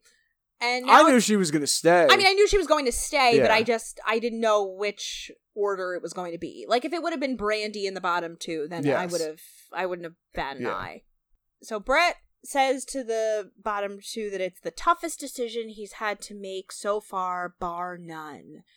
And Big John hands in the pass, and Brett calls Lacey down. And he then proceeds to apologize to Lacey for everything that she went through today and everything they've been through in general, and says that it's really tough for him to make this decision because he really cares about Sam a lot and also really cares about her, but then he ends up giving the pass to Lacey. I say this like I didn't know it was coming. I knew it was coming. I didn't. I forgot. I thought that this week Lacey went home. No. And then, yes. No, you know what? Well, then you I know caught why? myself. But if we want to say they kept her for any real reason because of the challenge they had coming up, they absolutely kept her to show her family. Yeah. No, that's true. And I also noticed because the end credit scene isn't on this, so I was like, oh, let me go to Tubi and see if it's there. And then when you're on Tubi and you look at the next episode's like picture for the next episode, it's fucking Lacey. And I was like, oh, that explains it. Never mind, I'm an asshole. Well, so that means Sam is eliminated, and Heather says in a talking head, "Oh, Sam is so pathetic. I'm so glad to see her go home." And Brett says to Sam, I care so much about you. He says that like 3 or 4 times during the course of this spiel. So he's like, I want to say like how that I love you, and it's killing me to watch what you're going through, and this is like, as much as I'm doing that voice for it and annoyed that he's doing all of this, he makes a solid point here where he's like, what you're going through right now is like 1/10 of what you would have to deal with in the real world. If even a 10th. It might be 1/20th or more. It has to be like 3 times bigger than this. He says again that the fans really loved her and that they thought she had the best soul out of anybody here, but that they thought that is what would make her kind of snap. And Sam just nods along and she understands and she's smiling and she's like, friends? And he's really like, he goes, oh, phew. And he's like, I was wishing for much more than that, but yes, I think we'll be lifelong friends. And that's what made me go through his IG follows, and none of the ladies are in there. So then, they're saying goodbye to each other, the tour ends here, blah, blah, blah, and they are fully making out, like, just going at it. And Sam says in a talking head, she's like, did you see that kiss? Like, damn! Yeah. And she's like, if I'm going to get rejected, then Brett did it in a very loving, sensual, romantic way. Just how I want to go out. Guns blazing! Pew, pew, pew! She didn't do that, I just wanted to pew, pew. Brett says in a talking head that he had to let her go, watching her cry and break down, and he didn't want to put her through it anymore. So Brett calls everybody down, and Brandy's in a talking head, and she's like, oh, so I see Lacey bawling like a little baby, and I'm just thinking, bravo, where's her fucking Oscar? So Brandy tells Lacey that it's the first time he's heard her not talk during this part, which that's when Lacey's like shook a little bit for real. Yeah, no, something finally got to her. I also hate to blame mood swings on periods, but I have thought throughout this show that anytime somebody, and honestly throughout like Flavor of Love too, anytime somebody's like out of nowhere a little bit it might under be that pressure, time. that it could be that. I mean, statistically, luck of the draw. It is possible. Well, especially when the seasons start and you have that many women in one place at one time. Yeah, no, your periods take way longer than that to sync up, if that's No, not even syncing true. though, but I mean the chance one of them statistically, may. Yes, statistically, there's got to be at least one. Yes. At the very least one. So I couldn't imagine too, being there my whole time and having my period the whole time I'm there. I'd be so fucking pissed. Yeah. Lacey says in a talking head that she's glad that she's still here, and it's amazing what a few tears will do. It's like, good save. She's trying. They were real tears, good but obviously save. In the post-production. Wink, wink, wink. Yeah, they want to keep it that way. And then they cheers as per usual, and Brett's last line is, there's no crying and beer drinking. Very creative, Dad. Normally it comes later after you've been drinking for a while. Right, exactly. It's like, what? I've cried while drinking beer many a time, so... That's life. The bonus scene is just Brett actually getting tattooed, which I'd be annoyed if I was Heather, that I had to sit there for that couple minutes and Brett's getting a whole thing. No, it's her one-on-one time. I guess. And I don't know if you got a full tattoo or a touch-up. I couldn't really tell, but then they were talking about because the whole thing is about the spelling of it. Yeah. Well, I know. So I would assume that if it was a touch-up, probably or maybe new. It's an addition to it, where it was put words now. Maybe that's what it is, that he had part of it before and he wanted something else done that day. Yeah. We do also get a bonus. Of course I don't know. Of course. Always fun to have that in the episode. I know. I was glad. I wasn't expecting it. And because I don't know what happened. All of a sudden Amazon doesn't have the bonus scenes at the end anymore. Yeah, it goes right into so random. A quick ad and it's done. But you can still see that on Tubi, which I never shouted out where to watch it. But at this point, you should probably know, right? Forgot about that. Whatever. Follow along with us. We had enough. We did enough talking, so that's all. It was time for Sam to go home. Obviously, we would have loved to see Lacey go home, but it's her or Lacey. It's got to be the one of the two. But another day or two for Sam in this house could just be so also devastating. What would the end goal be? Sam is too good for him. She's too young for him. She wasn't going to win. She's got too much going on in her life to... I mean, all of them are too good for him in their own ways, but... Or just not right for him, I should say, in their own ways. But, yeah, so it works. Agreed. That's it, right? Pretty much. We're in agreement pretty much with who went home. So if it's not her, it's Lacey. You just got to flip the two. It's either one this week and next week. That's how I looked at it. And then, well, no, I know. Maybe. Yes, maybe not. Ha ha ha. Boo. Well, as long as I know who wins, so yeah. Well, we know how things pan out, so. Oh, yes. Here, like 13 years later. Anywho, that's it, right? Yeah. That's it for today. Pretty, more serious, emotional, and feelings episodes. It seems like, even going into things like the tattoos, where it's like, it feels like we're taking more of like a psychology aspect to this episode than most, I guess. I mean, I haven't really had to do it in a while. I guess I was doing it a lot during Charm School for sure, but I think this is definitely the point in the episode where I start to be like, who are you really as a person now that we get to see more of you under pressure? And it's not going to be as much. I love to armchair analyze somebody. Like jokey haha. No, never. Episodes. No, and I don't mean it as like. Well, I mean maybe some, but just stuff. In general, like the early episodes, there's joking and laughing and all these wild things going on. And I also remember like, Lacey getting up like drunkenly now. crawling on a table too and like knocking shit over. So there will be some drunky haha, jokey haha moments, but as always, I mean, there's some serious shit to balance it out. But if you wanted just jokey haha shit, there's other podcasts covering the stuff that you can listen to. We're here to take an analytical look at. And stupid ha-ha. Bullshit reality TV. I know we started out this episode jokey haha. Exactly. So I love how it's not. I literally need to stop saying jokey haha. I want that on a shirt. Jokey haha. People are like, what is that? It sounds like a cartoon of like a horse or a donkey or a broom. Oh no, that would be a jokey hee haw. That's a good sign to end the show. Rate, review, subscribe, tell friends who don't suck. 5 stars, please. 5 stars. Again, you can also listen to bonus content on Patreon after the handful of episodes we've had so far. I think, what did we say? I still didn't realize we're 2003 is coming up. Yep. 2003 is up next. And maybe another movie. Maybe an episode of Poultry Princess. If you don't know, you don't know. Google it. That's it. That was fun. Yeah, it was a good time. And we'll talk Sonia, to you next week. Where can they find us on social media? Oh my god, it's been so long since I've had to do it. But you can find the show on Facebook, which we don't really post there anymore. Facebook is Rewind the Love Podcast. Instagram and Twitter at Rewind Love Pod. You can find me on Twitter at Sonia Marie Says. Wow, now I'm embarrassed. Rewind Love Pod or Rewind the Love Pod?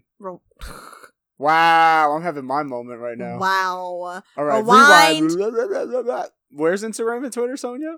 Rewind Love Pod. Thank you. You can find me on Twitter at Sonia Marie Says. I'm at Mr. Feeney 519. Instagram, same thing, but 78 instead of 519. Why do you tout your Instagram? You only have pictures of me on there.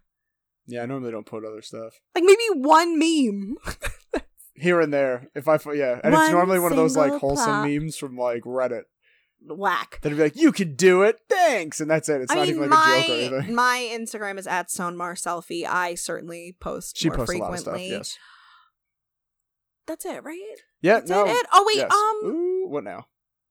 Be safe, be smart, take good care of each other. Yes. Black Lives Matter. LGBTQ rights are human rights. Justice for Breonna Taylor. That's it. There we go. All right. All right, y'all. We'll catch you next time here on Rewind the Love. Bye. Bye.